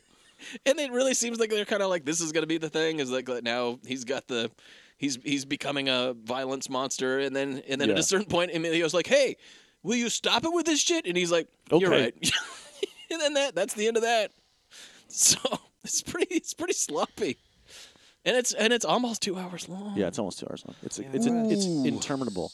It starts to be like I thought enough of it was just kind of weird and amusing enough, but the last third, like this scene that takes place in that like the weird store that sells all kinds of weird shit, is just dragged. The warehouse of wind chimes. It takes forever. Glass. Did you like how there's the scene late in the movie like where this guy comes out. He's like a stock boy at the store, and he's got like a big pallet of soda. Yeah. And Dennis Leary starts shooting at the soda, and the guy's got Al Green on his headphones. And Let's stay together. He can't, for some reason, you can't hear gunshots over this rinky-dink headphones. He's got him so turned up. But then he notices what's going on, and Dennis Leary takes a few more shots at him as he's running away. And I'm like, so you chased these 4 guys all night because they saw you do some scary shit. You're just gonna let that guy get away? He didn't hear me. He had his headphones on. He didn't hear me. He didn't hear my trademark rants. Well, it's also very funny to me that in these other movies, like there's so many vampires in enemy territory. The whole building's full of them. And then in Trespass, like more guys keep showing up. Like that's another thing. Yeah. Oh, we killed maybe we picked off 1 or 2 of them, but like now a whole car of them. Oh shit, but it's just 4 guys, and then they keep getting whittled down. Yeah. And by the end, it's just Dennis Leary. And he's like unstoppable. It's just one guy, one Dennis Leary. Yeah. And they're like, oh fuck, what are we gonna do? But yeah, Emilio has to finally have a standoff, and then they fight each other. And then he throws him down a flight of steps, and he dies. He is dead. And they keep on teasing it like he's walking down the stairs, and it's like he's gonna come back. And as soon as it happens, then all these cops show up. And then the cops show up. You know. Okay, so I know you like this movie just as little as I did, and we disagree sort of on Trespass. But this, where was my ricochet this episode? You know what I'm talking about? Like, I enjoyed Trespass. I enjoyed Enemy Territory. This is terrible, but like in this sort of genre, one of these movies should have been as wild as Ricochet. Yeah, that's what I'm saying. I thought Trespass should have been much like I thought. That's kind of what I'm saying. And I feel like this absolutely deserved to go that route. Like, come on, you could have really done something here. Yeah, this movie has such a kind of like baked in blandness to it. Yes. It's in the cast. It's in the entire cast. Is there anybody in this movie to get excited about? No. He keeps trying to do like stylistic stuff, but Hopkins, like, I like his movies in general. He's serviceable when he wants to be. Predator 2 is awesome. Predator 2 is great. He's done a lot of good work on television. Nightmare 4. Mm-hmm. I think is it 4 or 5? He It's did Dream 5. Child. Yeah. And he did Ghost in the Darkness, which I really like. And he's also done some other shit like the Lost in Space movie. He also directed that too, which is like a notorious boondoggle. Yeah. But he's just throwing in split diopters here. Yeah. All left and right. Like, they're all over the place. And especially in the sewer. You cannot make this look good. Yeah, I know. It looks like shit. I have nothing to say about this movie at all. Yeah. That's it. I feel like we got to get rid of this one. Bye. Judgment Night Delete canceled. the files. Judgment Night has been judged. Delete the files. We deleted. This might be a controversial opinion when it gets released, but I'm telling you, this movie is bad. And of course this was financially unsuccessful. But except for the soundtrack. But the soundtrack was a big hit. Weird. I'm sure that's happened before with other movies, but like again, like how I don't know. It is surprising to me that I don't know if I've met the people who were like the Judgment Night stans. There are definitely stands out there. It's almost like they're being antagonistic with this cast. Like each celebrity. They're all celebrities, I'll give them that, but each one less exciting than the last. It's kind of impressive. There's nobody even in like a cameo, even in like a small role. No. Gotta say no. Start, Jesus Christ. Gotta say no. I would think that, if you could have excuse me, I'll start over. If you'd have got rid of Dennis Leary and put David Caruso in there, you got a movie. Yeah, David Caruso. David Caruso. I hate whiners. I hate people who just complain. I mean, I'm telling you, he'd have been better. What if we replaced him with DJ Caruso? Oh, DJ Caruso. If you want to see I like Caruso anyway, but he can do like crazy psycho wild man stuff. Mm-hmm. Go watch Proof of Life and watch him be unhinged. King of New York. It's terrific. King of New York. Yeah. Yeah. If this was recast, maybe. I think this could work with a better cast. Maybe had some more exciting, random, wacky shit. Or characters you liked. Yeah. Or go the other direction and have Conan O'Brien be I'd watch that in a second. That'd be great. But he's tall, so he'd be intimidating. And like his henchmen are like Max Weinberg and Andy Richter, and they're following Emilio and Cuba Gooding Jr. around. It would be only slightly less intimidating. I mean, these guys aren't very scary. Oh no, Dennis Leary's gonna get me, and he's telling Avon Lady jokes. Oh shit! You could have the exact same jokes, and Conan O'Brien would sell it. It would work. You guys are pissing me off more than than food on an airplane. They don't even give you the peanuts anymore, okay? Oh God, I'm done talking. You guys, about I feel like this. I'm waiting in line. Let's I feel like I'm waiting in line at the DMV. Okay. I hate it. Also, really not a fan of the Dennis Leary impression. You guys, Come on. It is. I think you hear me knocking, Emily. Great. I think I'm bringing in Judgment Night, MTV, Natural Born Killers. Okay. Dennis Leary sucks. All right. You got any more lines? Because I think we've exhausted all the good lines here. I think we kind of had. This is just like them busting each other's balls when they first get on the. And even the ball, like the dude ball busting is kind of like you're like, uh-oh. Yeah. It's just like very again bland. Where he goes, I think Steven Dorff goes, looks like Barbie's Playhouse when he's talking about the Winnebago. Good one. And then Jeremy Piven replies with, "You should know, you're the one who plays with dolls." Bland ball busting. Yeah. Good. Because you're gay. Do you understand me? This is a thing that Dennis Leary says to. I'm sorry, Emily. His name is Jimmy Fallon. Fallon. I was just thinking of Jimmy Fallon, as one would. God, if Jimmy Fallon was the fucking Jimmy villain in this. We're literally begging for anything. He can't stop himself from laughing. He's just excited about being here and being the villain. Oh wow! But he's like, I think this is when he's got the gun to the guy from the Michael Jackson video, so that he's before they've shown his face, and he's asking why he was betrayed, and he's like, "What's the problem, huh? No company car, not long enough lunches." Good one. And then he starts doing this whole like rules thing. Rule number 1, don't steal from me. Rule number 2, no witnesses. That's it. No more rules. You think that this is going to be a running thing? No, he's got 2 rules, and they're both pretty boring. Yeah, I don't think I hated it. I hated it more now that we're talking about it. This is definitely a classic case of hating it more now that we're talking about it. I thought it was kind of funny, or at least amusing, and then that last third gets real. Yeah, it's dire. This is Cuba Gooding Jr. because he keeps on implying. You want to get nuts? Let's get nuts. Keeps on implying that apparently at some point in their relationship, Emilio Estevez was a fucking badass. Like, why are you being a pussy now? Where's the old Frank? Like, what were they? They weren't in a war together. Like, what are you talking about? Right. Was this in high school? But he goes, "You used to have," and he screams this. It's very funny. "You used to have bigger balls than anybody."